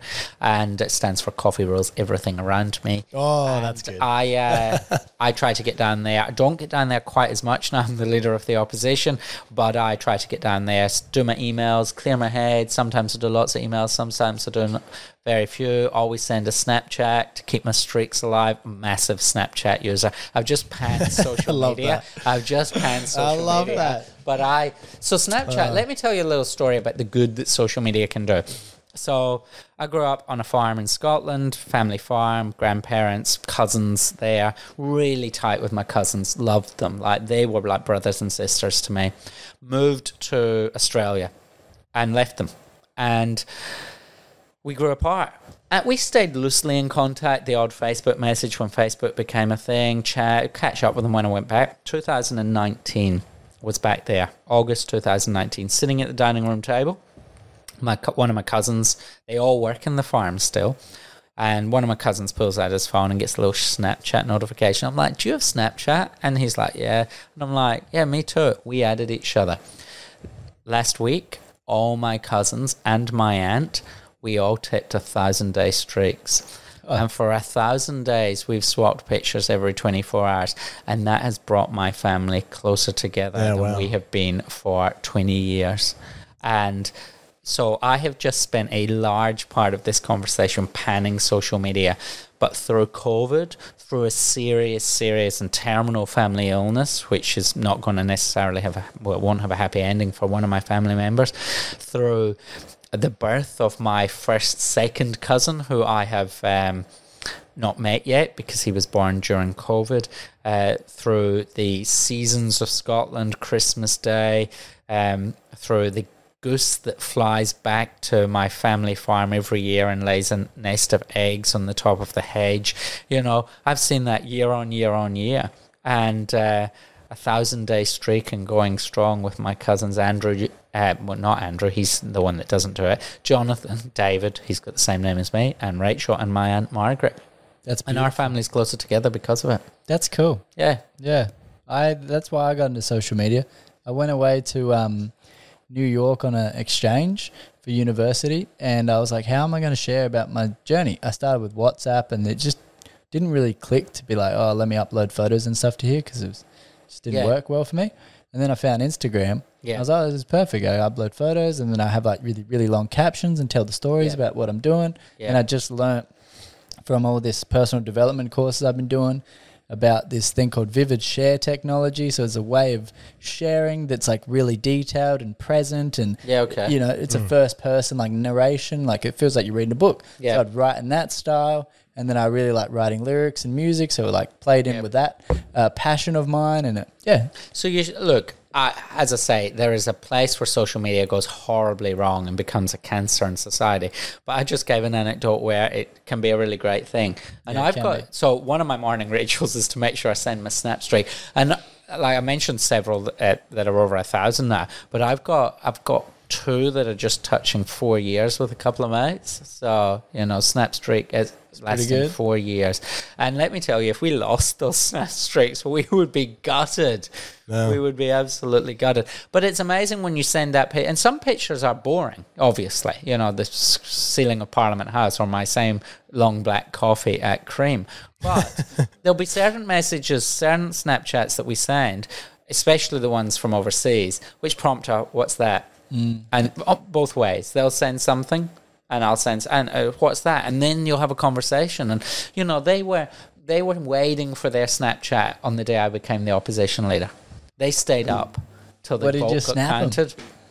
Actually, it was probably just a message, but they were there on Snapchat. They said, we're not going to bed until we know this result. Now, if it hadn't been for Snapchat reconnecting us 3 years ago, that wouldn't have been the case. And I was just saying to my cousin this morning or yesterday that we will, I'll be there in 5 weeks' time and we'll take a snap together again. That's cute. So, yeah. So I've been doing a bit of research at the moment of like what it means to be a man and reading books and stuff about that. I want to get your thoughts on, from your life so far. What does it mean to be a man to you? Oh, gee, that's a big question. Wow. That's a question that could get some Kings. politician in a lot of trouble. What is a man, definitionally? No, not like that, but just like, what does it mean to be a man? Yeah. That is a very hard question. Not something I've ever really put a lot of thought into. I suppose it's different for a different person. But look, I strongly believe in contribution to society, contribution to community, and whether that's at leadership or at a leadership level or at a different level, contributing something is part of being in my view. So leaving a legacy, and it doesn't need to be a new national park or a skyscraper you built in Adelaide, but leaving a legacy in relationships, in family, and in a tree that you planted. In something like that, I think that's part of being, and perhaps for me that's part of what it is to be a man. That is not a conversation, and not a topic that I've delved particularly deeply. You don't think at times you think to yourself, maybe I've got to balance, my kind of macho responses and more of a caring feminine responses to things going on around you as a leader. Sometimes you might want to go in the opposition, you might go attack dog, and that's that masculine kind of thing. Other times you're dealing with colleagues or maybe even dealing with the other side of politics, and you have to be kind of going into that more caring approach or bipartisan approach. Oh, definitely. So, as I said earlier, to get things done, you've got to have relationships. You've got to be able to build those connections. And I don't know if that's leaning more into the feminine side or the feminine, as people say. I don't know. That is not something I have had time to self-evaluate, I suppose. How do you put your foot down in terms of in like a workplace culture and like do it respectfully? Yeah. How have you navigated that? Because been hard. Disagreements or like ways that you would be you're being treated by someone or you're treating someone. Like, how have you navigated conflict in a workplace scenario? Gee. Conflict is very difficult. Conflict. Some people are good. I was about to say some people are good at managing conflict. I think very few people are. I think a lot of people either blow up at conflict or put their head in the sand. I think you've got to try to build relationships where you can have truthful, honest, detailed conversations with people and be really clear about expectations from the beginning. So having established a shadow cabinet in the last 50 odd days, I am trying to build expectations into my team, so it can be a culture of expectation, a culture of delivery, a culture of achievement together. But that is that's not easy. Yeah. So what kind of expectations do I have of my team? Yeah. Well, again, I'm still setting those because can't set those to on day one. I don't believe you can in some respects, but you've got to work up your values, work up what you want to achieve together. Now, what do we want to achieve? We want to win the election in 4 years' time. That's what we want to achieve. Simple goal. But there's a lot of nuanced layers of things that we need to achieve to get to that point. We need good policy development. We need good connection with the South Australian community. We need good campaigning skills. I need my shadow ministers to have the skills of communication, the skills of stakeholder engagement and management, community engagement. So that's all the stuff we're working on now, so that then we can talk about our ambition for the state and then we can pitch this alternative vision. But you're not going to get any new policies from the David Speirs Liberal team 50 days in, because we've got a lot of work to do. Our party has been shattered with a catastrophic election result. Let's not... Yeah, why do you think you lost? Let's not face that. So let's not deny that, and let's face the reality of it and build from it. Why did we lose? I've been very public about this. We ran a very bad campaign. What about it do you think it had no narrative. It had no underpinning narrative. We didn't talk about it wasn't at all inspiring. I wasn't inspired by it. We neither talked about what we achieved in government, and let's face it, we kept South Australia safe, one of the safest places in the world, and our COVID outcomes were second to none across the globe, pretty much, give or take perhaps one or two places. But We didn't sell that message. We didn't own that. We didn't celebrate that. We didn't celebrate the economy thriving. We didn't sell projects in a coherent way. And we also didn't talk about the future. You know, we didn't talk about why bother re-electing us. And, you know, Stephen Marshall, one of my friends, mentors, I think that guy is a great leader. But something went wrong in the coherency of the election campaign. We didn't communicate. We went straight with the South Australian people. We didn't look them in the eye and say, this is why we should be elected, folks. Get on board with us. They got on board with us in 2018 to an extent. We got across the line. We were broadly popular through the term. Stephen Marshall was broadly popular going into election day. But people turned up in those polling booths and voted against us en masse. We lost all our marginal seats, but then some. I'm the only Liberal down south. Yeah. All my... And I hold a seat that should have been one of the first to be swept away. My seat should have been swept away demographically. Marginally. First. Yeah. But I held pretty strong, took a bit of a haircut in my margin, but compared to those around me, I stood firm because of engagement, because people in my community knew, 1, I had their back, 2, what I stood for, 3, what I had delivered them, and 4, what I was going to deliver them. And some of my colleagues at an individual level didn't do that well, and they know who they are, and they're not there anymore. And but the central strategy didn't work either. Do you think, I think some commentators have said at times that, you know, Stephen and the party ran it very much as in that time as a business operation, and the politic was maybe put to the side, and that Malinowskis played very, very strong politics, you know, in terms of aspiring campaign, when to hit, when not to hit. Do you think that... yes. Yeah, absolutely. Yeah. So I think Stephen's approach was like a chief executive, general manager, solid, performance-focused, pretty good government overall. Now, people will criticise certain aspects of his government, the government I was part of, absolutely. But I think we ran a reasonably steady ship in very difficult times, global pandemic, etc. But we didn't do politics well. Good at governing, bad at politics. You know, I'd say that. Do you think that's for you? There's an agenda of trying to bring some of these conservative independents back into the fold. I'll work on that. I've got great relationships with all of them, every single one of them. Yeah, I will reach across the party and across the parliament. I've got a good relationship with Peter Malinowskis. Yeah, you know, I don't have a relationship with all his cabinet. I don't come across them. I don't need to have a relationship on a working level. But I think Peter Malinowskis and I, if we weren't facing off against each other, we'd probably be friends in many ways, because I think we've got similar motivations, and you know, I'm not going to criticize him at a personal level. I'll criticize aspects of his budget, aspects of his government. I'll criticize underperformance. You've got some pretty underperforming ministers, I can say that straight up. But who are they? I'm not going to call name them out here. Oh, well, look, I'll say it in Parliament, so why wouldn't I say it here?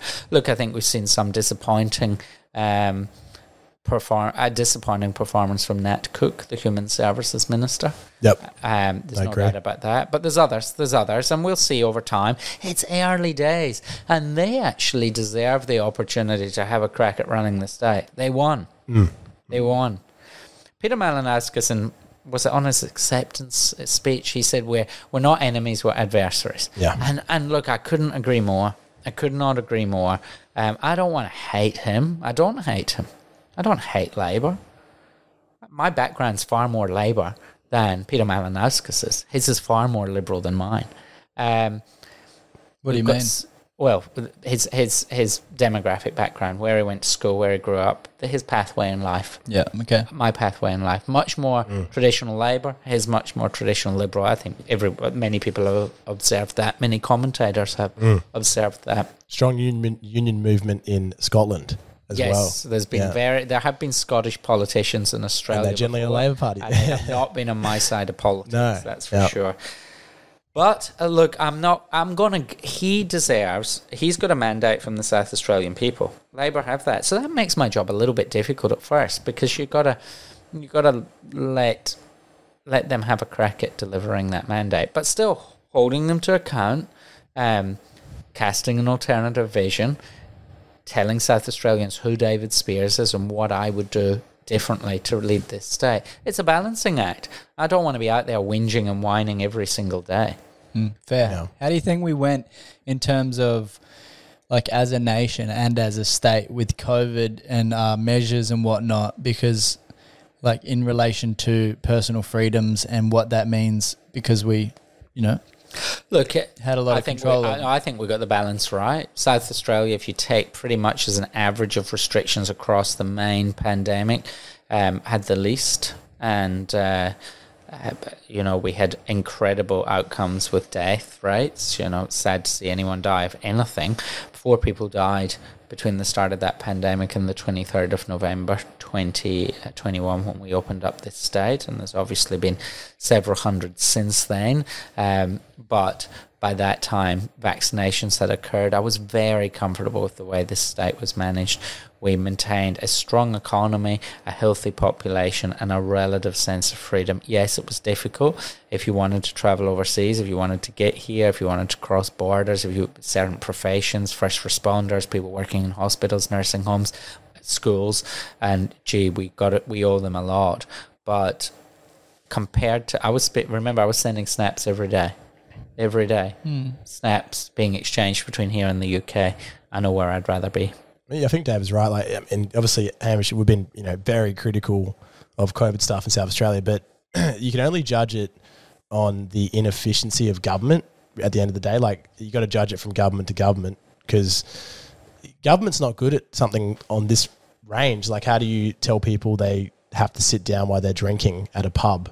It's not a particularly easy thing to achieve, and other countries, they never got a chance to go to the pub for 2 years. Yeah. What are your thoughts on, like, vaccine mandates?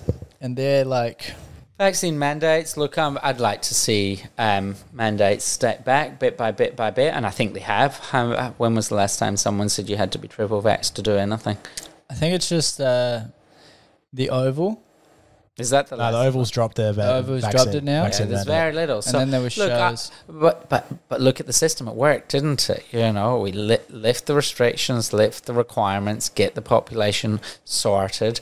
COVID's still here. People are still dying every day pretty much. But there's a level of... We got through. We got through compared again to the UK and the US. So I was on a news website the other day, about 3 weeks ago. As in, like, you were talking on it? No, I was looking for a piece of news, internet, in the US. Yeah. And I wanted to look something up. And I saw this sort of feature article down the bottom, and it said, as the US tips 1 million deaths, we look at the country that did the best. Do you know what country that was? Australia. Yep. Well, what news article was that? Like, what publication? It was New York Times. New York Times, New York Times, I saw the article, yeah. Yeah, we look at the country that did best. That was us. Well, there you go. We only had one big bump, and that was obviously when those protests and riots were happening in Melbourne. That was the dark days. You did say one thing recently about the emergency COVID laws that just passed and called it dark age dictatorship. I did, because I didn't like... So you're stepping back from a emergency declaration in this state, and Peter Malinowski wanted to be a hero on this. I'm Premier and I were coming out of the emergency declaration. Nicola Spurrier and Grant Stevens, who've been the controllers in some way, and really Grant Stevens is the emergency control head of that. Nicola Spurrier is key advisor to all of that. They sort of step back. The Premier takes charge, and it becomes part of a subcommittee of cabinet. That was their plan. But what we saw was they just pushed all the laws that were in the emergency declaration or the Emergency Management Act into a public health piece of legislation. So, we wanted, if we are on a journey towards a very different environment in terms of control and mandates, the penalties should step down. So we did not like the penalties. the penalties that were being advocated in this new bill, which mirrored essentially what were in the emergency declaration. And what were those? Well, it included jail time. It was 75,000 Big fines. And jail time. So we said we won't support jail time and we'll step down fines. Yeah. So how similar is that to what Dan Andrews eventually achieved? Is that a similarity? I don't know. I don't know what they've achieved over there. But what we didn't think jail time was appropriate at this stage of the pandemic. 100% agree. Yeah. Yeah. Well, do you think it was ever appropriate to jail people for like leaving their house and stuff? Look, like on a fundamental level? I think it would be a last resort, but we needed people doing the right thing in those early days. You know, we had difficult times. I was overseas, as I mentioned, getting accused of wombat killings in America in early March 2020. When I got back here, the modelling that we were presented with was based on the modelling that had been undertaken for northern Italy, you know, where lots and lots of people were dead. But I feel like after 6 months, like we could see the difference in the world, that it wasn't based on that anymore. Well, a lot of it was because we closed the borders. We could have ended up like that. The tightness of the borders made a massive difference, combined with over 18 months or so vaccination rates. Yeah, but didn't they also find that a lot of it was like skewed because they had such an aging population in terms of the amount of deaths? There was some of that, but they weren't vaccinated. It went like wildfire. New York, they were piling up people in alleyways behind hospitals. I was in New York a couple of weeks before that. You know, we were very scared. 100%. And society was very scared. Agree. I 100% agree for that first 6 months. Yeah. 100% agree. I think after that 6 months point where more information started to come out and we're seeing that there was other treatments and whatnot that were working around the world, like, what's it called? Hydroxide. No. It's monoclonal antibodies was seen to be. I'm not a medical expert. Yeah, I know you're not. Anything about those. Anyway, it's said to be like the best one. It was a more expensive one, but there was others that were working as well that would have lowered that hospitalization. They even came out with this antidepressant drug that people that are on it would lower their hospitalization of COVID by up to 90% as well. So there was all these different like early treatment measures that were actually showing that hospitalization decline. So my question was, why do we continue to have such like strict measures in terms of how people can go about living their lives instead of just saying, here's alternatives that we can do. If you get it, let's go into like a how you manage it like we have now, but like a year earlier and allowed just government's always the world it's always behind, do their thing. You know what I mean? Yes, well, and that's true. A year earlier, you would have let people do their thing and experiment and ask doctors for certain things, but you know, we're still not doing that though. Like, there's no early treatment guides. I don't feel. There's a lot of things I'll talk about. Medical treatments for COVID are not a speciality of mine at all, and I just don't feel equipped to comment. Okay, fair enough. Here's a good swivel. Here's a good swivel for you, right? Swivel is. Here's a good. I need to eat at some. We're gonna swivel. Do you want some pizza? Do you have pizza? Yeah, we got pizza. Can you grab some pizza for us? Thanks, I last ate on a plane this morning at about 11 o'clock. We're going to swivel from, so obviously. Is the camera on? People see me. He'll see it. That's all right. We only put it on you when you're talking. Support local business. Support local business. Yeah, but in terms of how we edit it. Port pizza. It's only when you're. Is it good pizza? I'm not sure. Is it good? Yeah, it is. Do you want a piece? I would love a piece. Thank you. Hamish is a hungry boy. Yeah, so, Mr. Opposition Leader, the question I want to ask you, though, is in the federal election, it seemed that COVID didn't really play a big role, and it seemed that once again, climate change was really back on the agenda. The Greens did exceedingly well. I didn't predict it. I don't think many people predicted how many seats I'd pick up. You know, someone who's been in your life, you've been very passionate about climate change, passionate about sustainability of the environment. How do you see that being played out as you as opposition leader now? Practical stuff. Yep. So, I've just spent a day at a bit of a think tank forum in Sydney. I mentioned I was on the plane this morning. Last time I ate. Pizza's quite good. Talking about centre-right ideology's response to conservation and climate change. I'm a passionate conservationist. I wanted to be the environment minister more than anything else. And the conversations that we had, led by David Cameron, former Prime Minister of the United Kingdom, these conversations looked at how centre-right politicians and political parties, who are often panned for not responding effectively to the big environmental challenges facing us, could actually respond with market solutions, respond with practical outcomes. And that was my approach. I became Environment Minister in March 2018, and I said, the gesture, the virtue signalling, the activism, the poster waving, the people that wanted to save the wombats, you reckon they've been out planting trees? I know. You reckon they've been creating wombat habitat in areas that wombats they're probably having an hour shower. They're sitting behind their screens now. Yeah. We're not going to generalise. Some of them probably are doing good work. But it's all about practical. When I was minister, more trees in the ground, expanded national parks, Glenthorne National Park down south, more ways for people to sensitively access the environment, expanded range of workforce, banning single-use plastics, serious measures to impact practical change. This poster waving, virtue signalling activism, I've got no time for that. So 2 weeks ago, state budget was handed down on Thursday. On Tuesday, Labour move a motion. Let's declare a climate emergency. Yep. I moved to an amendment saying, if we're going to do that, let's back it with support for the Environment Department. Let's quarantine the Environment Department in the upcoming state budget from cuts. Tuesday, Labour didn't support that, but the motion got through anyway because Labour got the numbers. On Tuesday, South Australia declares a climate emergency.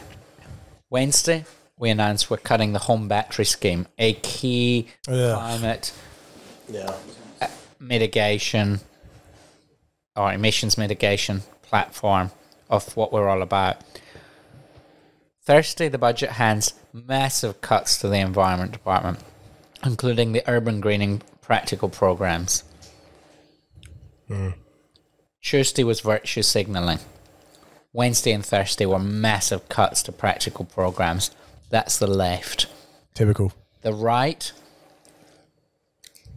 of politics that I want to be part of will deliver practical outcomes for our environment. Does this hydrogen plant? Chill. Let the man eat his slice. Hopefully that makes sense. That does make sense. Yeah. And we'll go into hydrogen shortly. But I want to have a moment where I'm talking so then you can eat your pizza, okay?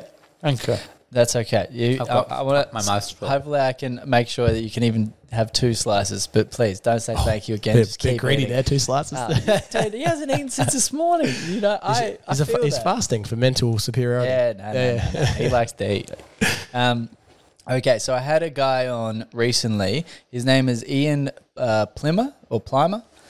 And he essentially is a geologist. He worked in the geology industry when he was young, became a professor all around the world, and then has rejoined the mining industry. He's in like his 70s, and like he's phenomenal. And he's one of the head honchos in his positions now in mining. And he has like something like 12 books out and 150 research papers. Like he's very well researched, and he's a geologist. And he comes from the perspective that all this climate emergency is a bit of a farce when you look at a geological timescale, and that the global warming is actually not happening in the sense, like the actual warming of the climate is not something that is to be alarmed about, because it's happened before many times. And he says it's happened worse than this. We're actually in a really good time.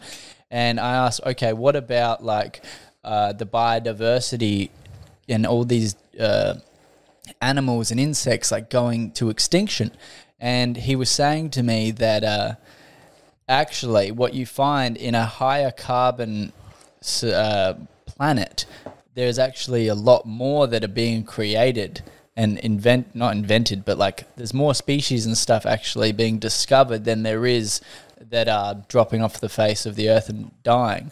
And one thing that he pointed to in terms of the science that is used to justify this, the climate change and the global warming was that it's only on like a 150-year timescale, and it doesn't take into consideration underwater volcanoes. And he says there's about, saying like, was it 2,000 above water?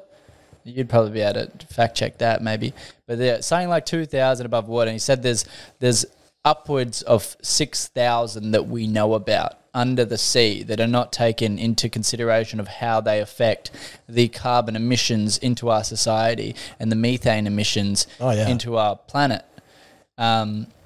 So with that kind of being said, based on what you know with your deep dive into the climate and whatnot, you know, what have you seen is the real gig of what's going on? Like, what's the truth to you of what climate change is and means in the world?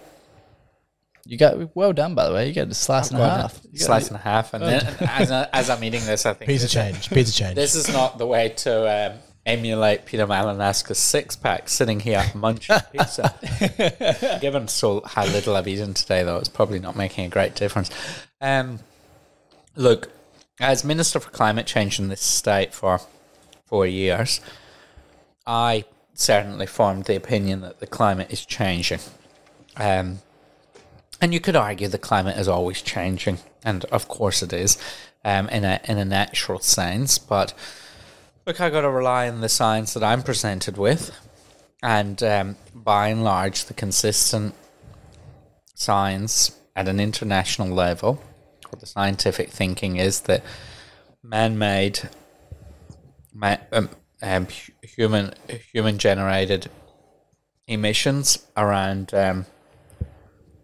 energy and agriculture and big source points like that, transport, are significantly contributing to warming of the earth, and that's where I have landed as when I was the Environment Minister to desire to see action, to see a transition to cleaner fuels, cleaner forms of energy production, and ways to reduce greenhouse gases from agricultural activities, etc. Now, let's say for a moment you don't take my view. Everyone should still jump on board the opportunities from climate change, because our green transition, our move towards hydrogen, our transition to renewables, green industries in South Australia is an incredible economic opportunity. 100% agree. So the economics outstrip the environmentals. Now, so I say to people who don't believe in climate change, that's not me, but I say to those people, grab hold of the economic opportunity regardless. Do you want cheaper power bills? Yes. Yeah. Yep. And interesting, because that's what I asked. I asked Ian this. I was like, Professor Ian, what about the economics? Essentially, I was like saying, isn't it good to be off the grid with your solar homes and stuff like that? Isn't it good to just be sustainable? And he said, look, when it comes to hydrogen, it takes something. It was the number was either 7 or 30. So imagine like building blocks. It takes like 7 or 30 units of energy to create 1 unit of energy from hydrogen. And he said the only reason that is able to actually see the light of day with the current levels of technology we have is because it is subsidized and it is held afloat by the government. That was his thoughts on it. His take on hydrogen was. And then this is a mix between him and a guy named Michael Scherberger or something like that. Anyway, he's running to be the governor of California currently. Very well researched, has heaps of several books out. I've read some of his stuff. He's pretty well balanced on things, or tries to be at least. And I think that's an important thing, right? And he was saying that a lot of the solar panels, in terms of our waste management of them, we don't know how to recycle a lot of the materials in them, and then they're ending up in East Africa, and people are just picking through them and getting exposed to dangerous chemicals. And there may be some of that. That's always been the case with waste, though. We've got to get better at making sure that doesn't happen. We don't have a lot of waste solar panels to date. There wouldn't be many solar panels that have reached the end of their life. It'll start soon. And do we have a way to solve that in Australia? I don't know if we do or not. Yeah, because that's... but we should be looking for solutions. Hydrogen, look, the great opportunity with hydrogen in South Australia is it is certainly energy intensive to produce. No doubt about that. But the great opportunity here is that we have all those renewables. And those renewables can feed into it. So we've got green hydrogen. But if they're producing, it's creating, because he was also saying the energy it takes Can I to have a create. third piece? Yeah, of course, Are you mate. sure? We've got another pizza. No, I don't know. I'm not eating anything. Do you so want can have it all. some? We have another as well. Do you want What's the other margarita? flavour? Oh, I'll have a piece of margarita. Owen, please. Thank you. Yeah. I'm glad you've got like a little waiter. Oh yeah. Well, look, Owen's my cousin. Oh, What's yeah. Owen's story? He's not quite. So, Owen is my cousin.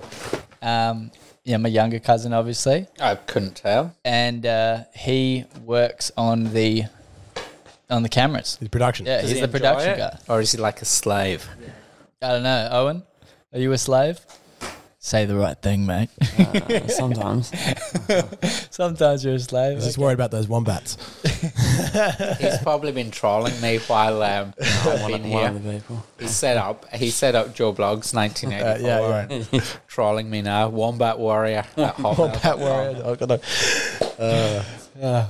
Classic. You know, Hamish, my thoughts on climate change. You know, at the end of the day, for me, I don't really. The way I see that science has moved when we've had pivotal points and we've changed energy sources, right? It's always been inventions and economics that have driven the change. It hasn't been. This is the first time in society that it's been a big social thing to push something. That's kind of my problem with it, because if you leave it to the economists and you leave it to the inventors, we'll come up with things just like we have with every other thing. Like when we had the hole in the ozone layer from the chemicals in refrigerators and microwaves, we solved it through technology. We go for a pragmatic, kind of CEO approach to this thing. We're going to fix this issue in the next 25 years. What's that guy? What's that guy that said the top 100 things we can do to like make the planet a better place? And his name was like Luxon or something like that. He was. Peterson talks about him, and so does Milo. I don't know about that, but I just saw him directly, and he was essentially like, if we're going to impact the climate, the best thing we can do as a world is actually raise people out of poverty, because it's people using using feces, using wood, Killing, using all these older cow poo and getting farts. people- feces. Yep. Yeah, using One old real school. challenge is the loss of wild spaces from farming, intensive farming and things like that. So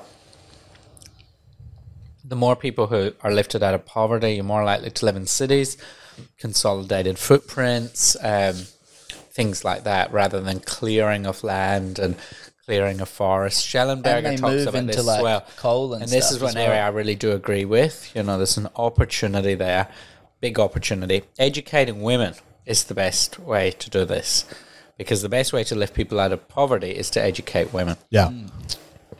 Yeah. What does Owen think of climate change?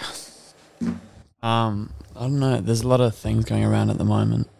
But, I mean, I don't really know, to be honest. Because I'm really, in terms of the innovation side of things, like I Fourth geek piece out. of pizza. Dude, go ahead. I geek out on this. Like I found this, but mine's more on like on a material and how we can create more circular economy sustainability. For example, like I don't think we should say, we need to get rid of all plastics and stuff. It's like, okay, plastic's a great material to use. How can we, for example, with something like a toothbrush, how can we get that And instead of saying, oh, you need to change your habits of how you use things, say, no, let's actually improve the technology and say, how can we have this convenient, disposable society, but actually do the R&D to create materials that it works to be that way? Because trying to sell someone a less convenient lifestyle is just like, it's silly. Why would the majority of people move in that direction when it's counterproductive to human nature? We're looking for comfortability. We're looking for how to do things more convenient so then we can focus more of our time on things we want to do. You know, that's why the milkman is gone. Like the milkman... That's really sad, isn't it? I mean, it's a pretty cool thing, right? And it would it's only because the milk's got We had a milkman back in Scotland called Peppy. Peppy. Peppy. Oh, no. Peppy has the milk. Peppy. Yeah. And he had a son called Craig, I think. And That's a bit of a different name to Peppy. Well, he obviously felt bad about his name. Just called him his son a boring name. What are you going to call your son? Craig. Peppy and Craig. Anyway, Peppy, when we moved from the village, because I grew up in a little village, but then we actually moved out into a farmhouse in the country. We were really good milk customers, so Pepe would drive it was a couple of K, but he'd come out and still deliver us milk. And What, a few litres at a time, or? Yeah, like quite a few. We drank a lot of milk. That's good. And he on a Monday he delivered fresh orange juice. Oh, That's great. Anyway, that's the story of Pepe. Yeah, shout out to they still do that with water though, which is interesting. Yeah, they do it with like, you know, boxed water and stuff like that. Do you think Shout out Green Hill Springs. Maybe Pepe does that now. Yeah, maybe he just does water. Or maybe he's dead. I don't know. How old was Pepe? He wasn't young, but he's not old either. And his kid was at school with me. He was the year above. Yeah. I should message my mum. Yeah. Find Snapchat. out. Do it. Snapchat. Yeah, Ask if he's still in get that business. streak, man. Mum's not on Snapchat. Milk streak. His surname was Patterson, though. Pepe Pat. That's great. That is too good. That is too good. Debbie Patterson. And then Greg Patterson. Oh, that's it. Wallace and Gromit needs a new name. Pepe Patterson. Oh, fuck. That's good. Yep. Okay. Well, I found out about this other cool thing. That's a good aside. I like that. Shout out to Pepe. I saw this innovation in terms of creating things like concrete, which is they can have these trawlers that sweep the bottom of oceans, and they collect all shells and whatnot. Precious minerals and stuff like that, isn't it? Well, just like shells, and precious minerals, and they can actually like take all that and then make it into like concretes and stuff like that, which I thought was pretty cool. And then there's like self-healing concretes, which would be really good for skyscrapers. There's also like the fungi that they can use to create things. There's hemp that they can create bricks and plastics. And There's a lot of alternatives to plastic now. Yeah. Which is good, I think. yeah. Plastic shouldn't be seen as an evil thing, though, and I often say this. It is one of the great inventions of humankind. You know, one of our great achievements was the creation of plastic. If you think about it, wrapping food. Yeah. Plastic enabled food to be kept fresh in a way that... Yeah, like cling wrap. Yeah, but vacuum packing and Tupperware and all that sort of stuff. Plastic's not a bad thing, but disposed of poorly, it's a very bad thing. So I think 8 million tons of plastic ends up in the sea every year. Yeah, but I saw that, did you see that Seaspiracy on Netflix? Oh, I started to watch it, but then I sort of lost the will with it. Yeah, okay. Well, that was There's essentially all these saying that... Netflix shows, whether you're going to get become a vegan to get a six-pack, Peter, or... is he a vegan? Is he a vegan? No. Oh, thank God. So Susan Close, the deputy premier, is. Oh, Shout out to her. we don't like Member these for Port vegans. Adelaide. We're in her electorate at the moment. Yeah. But no, I don't mind vegans. People want to be a vegan, they can be a vegan. I'm not, but whatever. But there's always another fad Netflix show, isn't there? That's Jump true. on board, and everyone's messaged me. Have you seen what was the vegan one Cow called? Conspiracy? Cowspiracy. Well, they try to say that these What's the athletes- next spiracy? Yeah. I don't know, but this one, the main point that I got out of it was that it was saying that half of the actual plastic waste in the ocean is from the commercial fishing industry. I wouldn't be surprised if they didn't make a big contribution to it. Yeah. So that's what they were saying. They were saying if we want to make a big kind of like leap forward in minimizing it, you know, we need to regulate. I wouldn't be surprised if they're not a major contributor. I wouldn't necessarily believe everything about good old Seaspiracy. How interesting thing though, plastic pollution in along Australia's coastline is dropping quite dramatically. And Why? It's because of single-use plastic bans. It's because of people being more aware. It's because of beach cleanups and things like that. It's actually making, in the last decade or so, it's come down about 30%. Have you? Sorry. It's coming down more. That's good. Have you seen those companies that have essentially reinvented home products like Zero Co? No. Dude, you should check it out. You'd What love do it. they do? It's essentially getting rid of all the waste from your home products. So, for example, your soaps, your shampoos, like all that kind of thing. So you don't have any wrapping or anything? Yeah, it gets rid of all of it, but it doesn't take away the convenience of having like liquid soaps and stuff like that. And there's another one. What's it called? Zero Co. Zero Co. Should look at that. Yeah, I can send you. There's another one called like Blue Land, Yeah, okay. and that does a Send me lot the of links. like, I don't mind those things. what? Are you shaking your head? Owen doesn't Don't like it. tell He hates Blue Land. No, Right, how 'cause dare you? we were starting a business. You and Owen. Yeah, there's essentially Well done, Owen. around solving. Get around it. Oh, dude, he's a smart I cookie. feel like I'm interviewing Owen now. Do it. He would be very good. No. Let's go. What are you What interviewing? questions do you Just have needs for help Owen? getting up early in the How morning. old are you?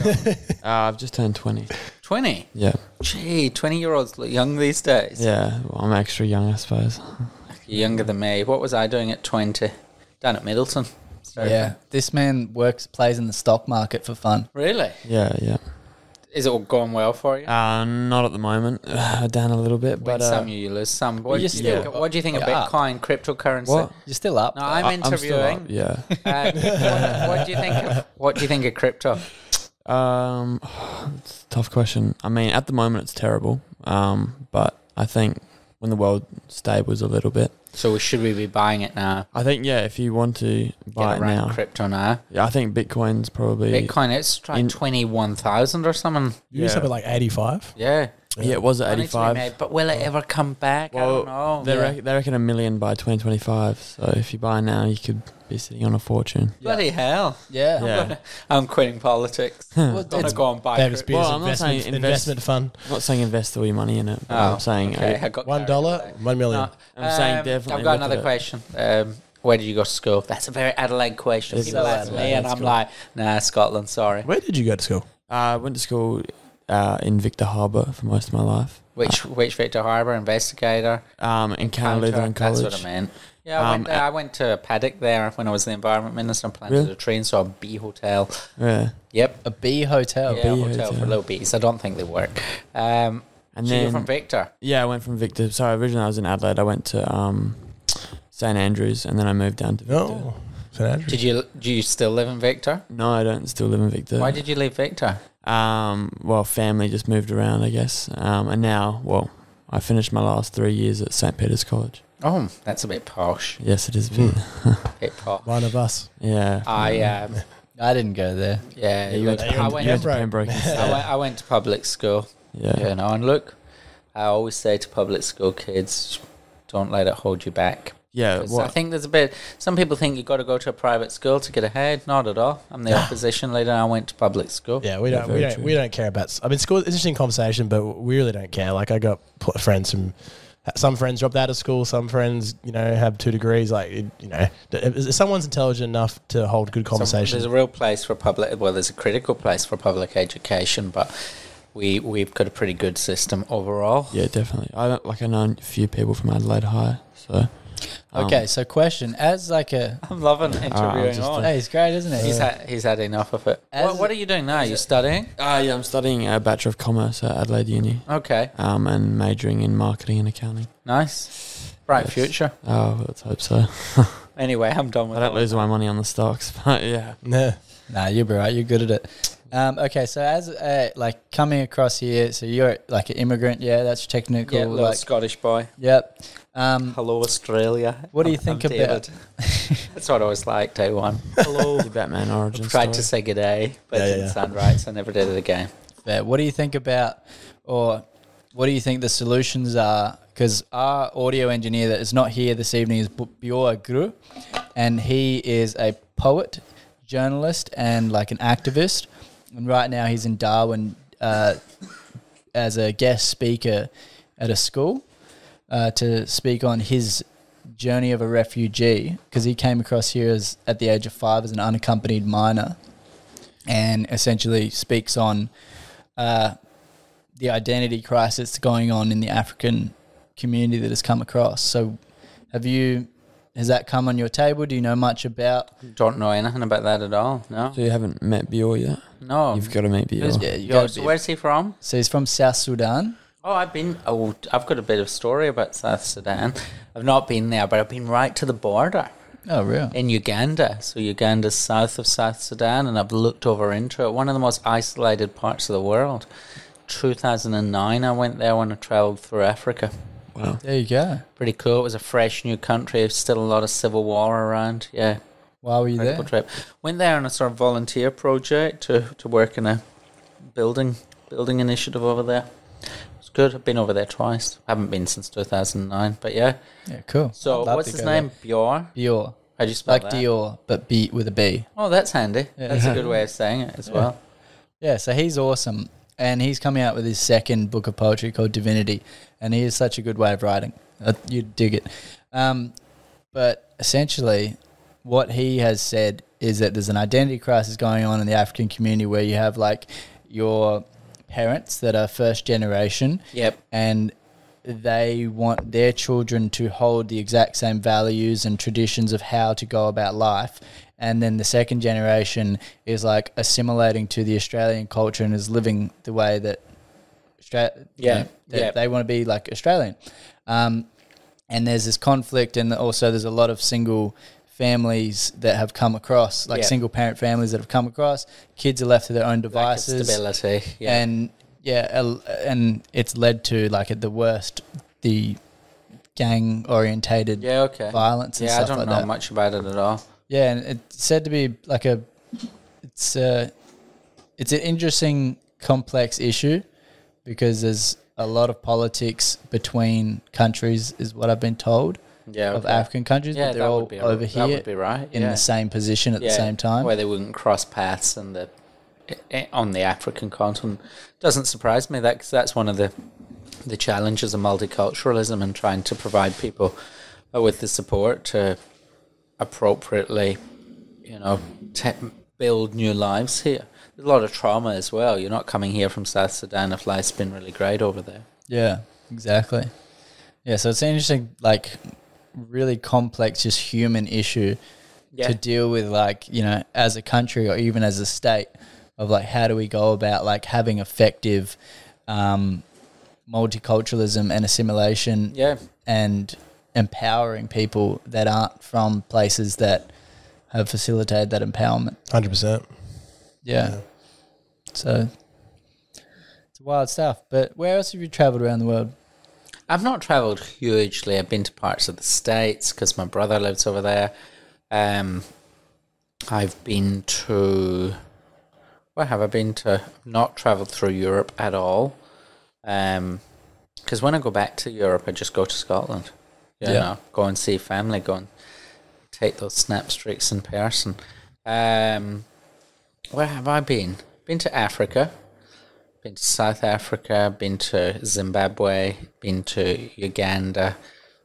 Been to the border of South Sudan. Been to... Yeah, I haven't travelled much.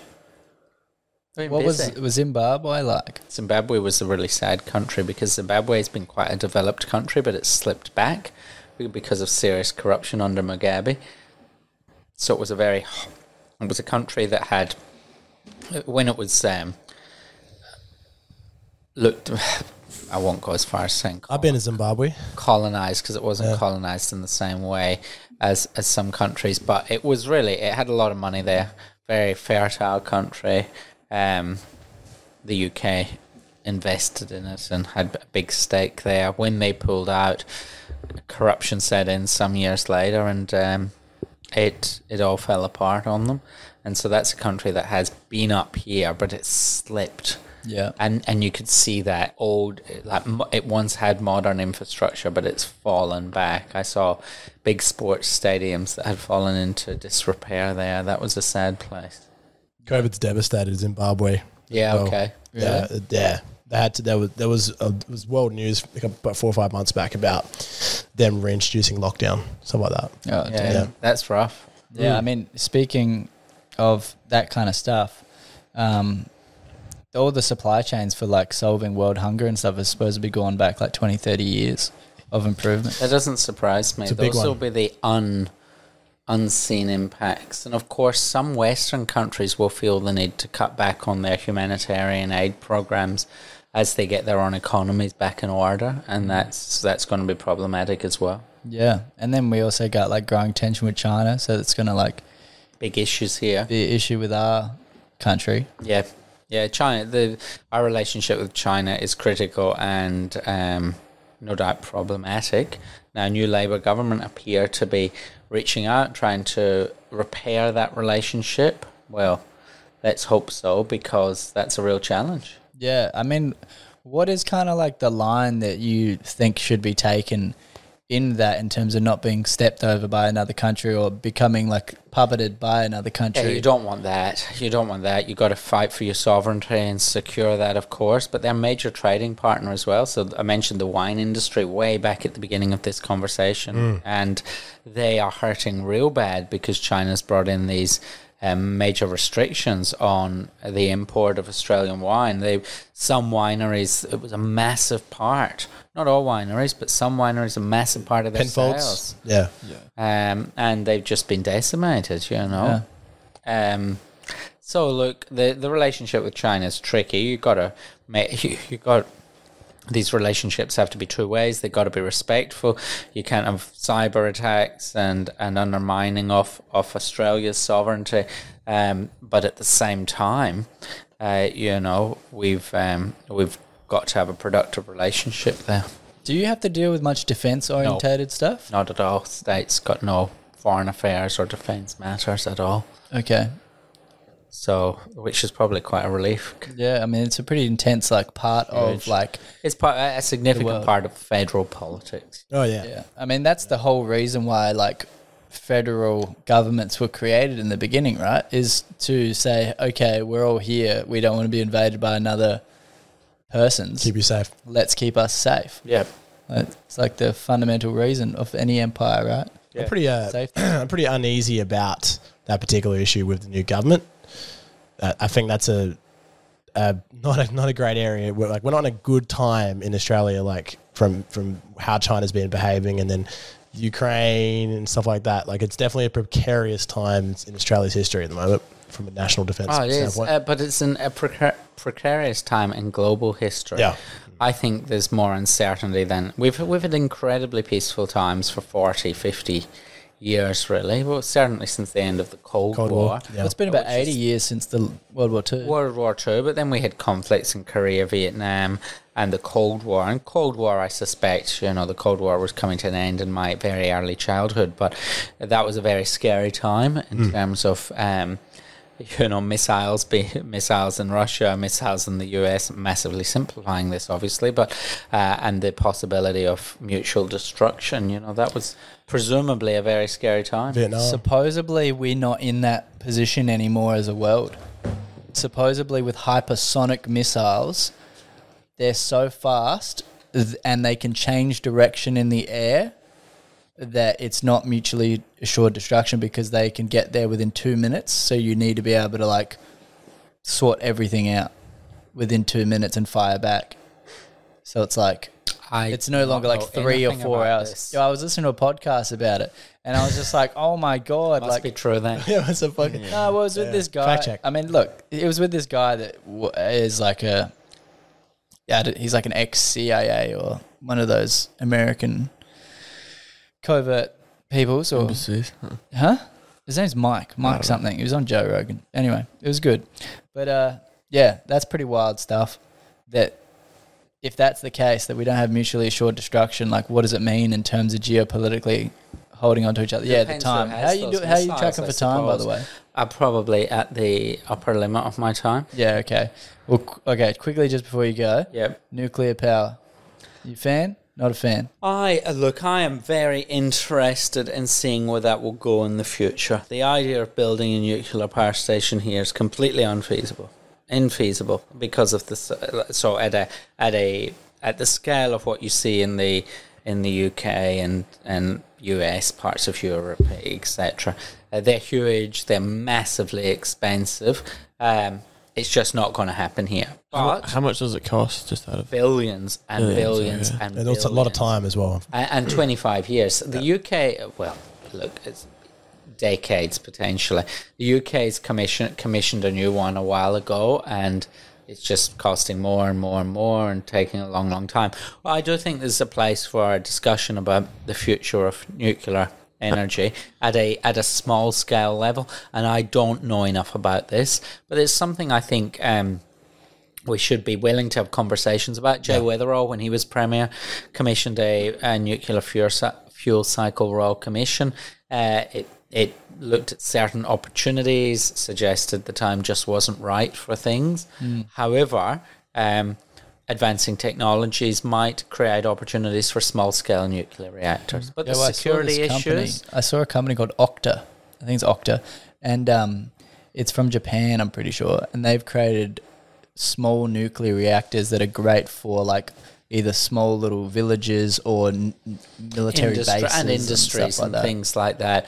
Look, I think there's an opportunity to explore that if and when the technology is there. Many countries will not be able to reach net zero targets without some form of nuclear energy production because of the they don't have the geographical advantages that Australia has in terms of wind and solar and open space. So there may have to be other solutions there. Yeah, but that work is still to be done.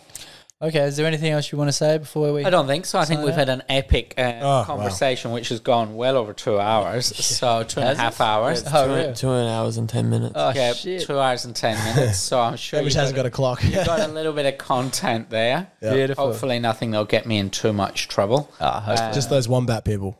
Yeah, maybe Okay. maybe edit out some of my passion there. But thanks for giving me the opportunity to have a chat. Good to catch up again. Owen, good to meet you. Good luck. Very good to meet you. Good luck with the stock market, etc. Take over Victor Harbour one day. And I'll see you all soon. Done. Yep. Thank you. Thank you. And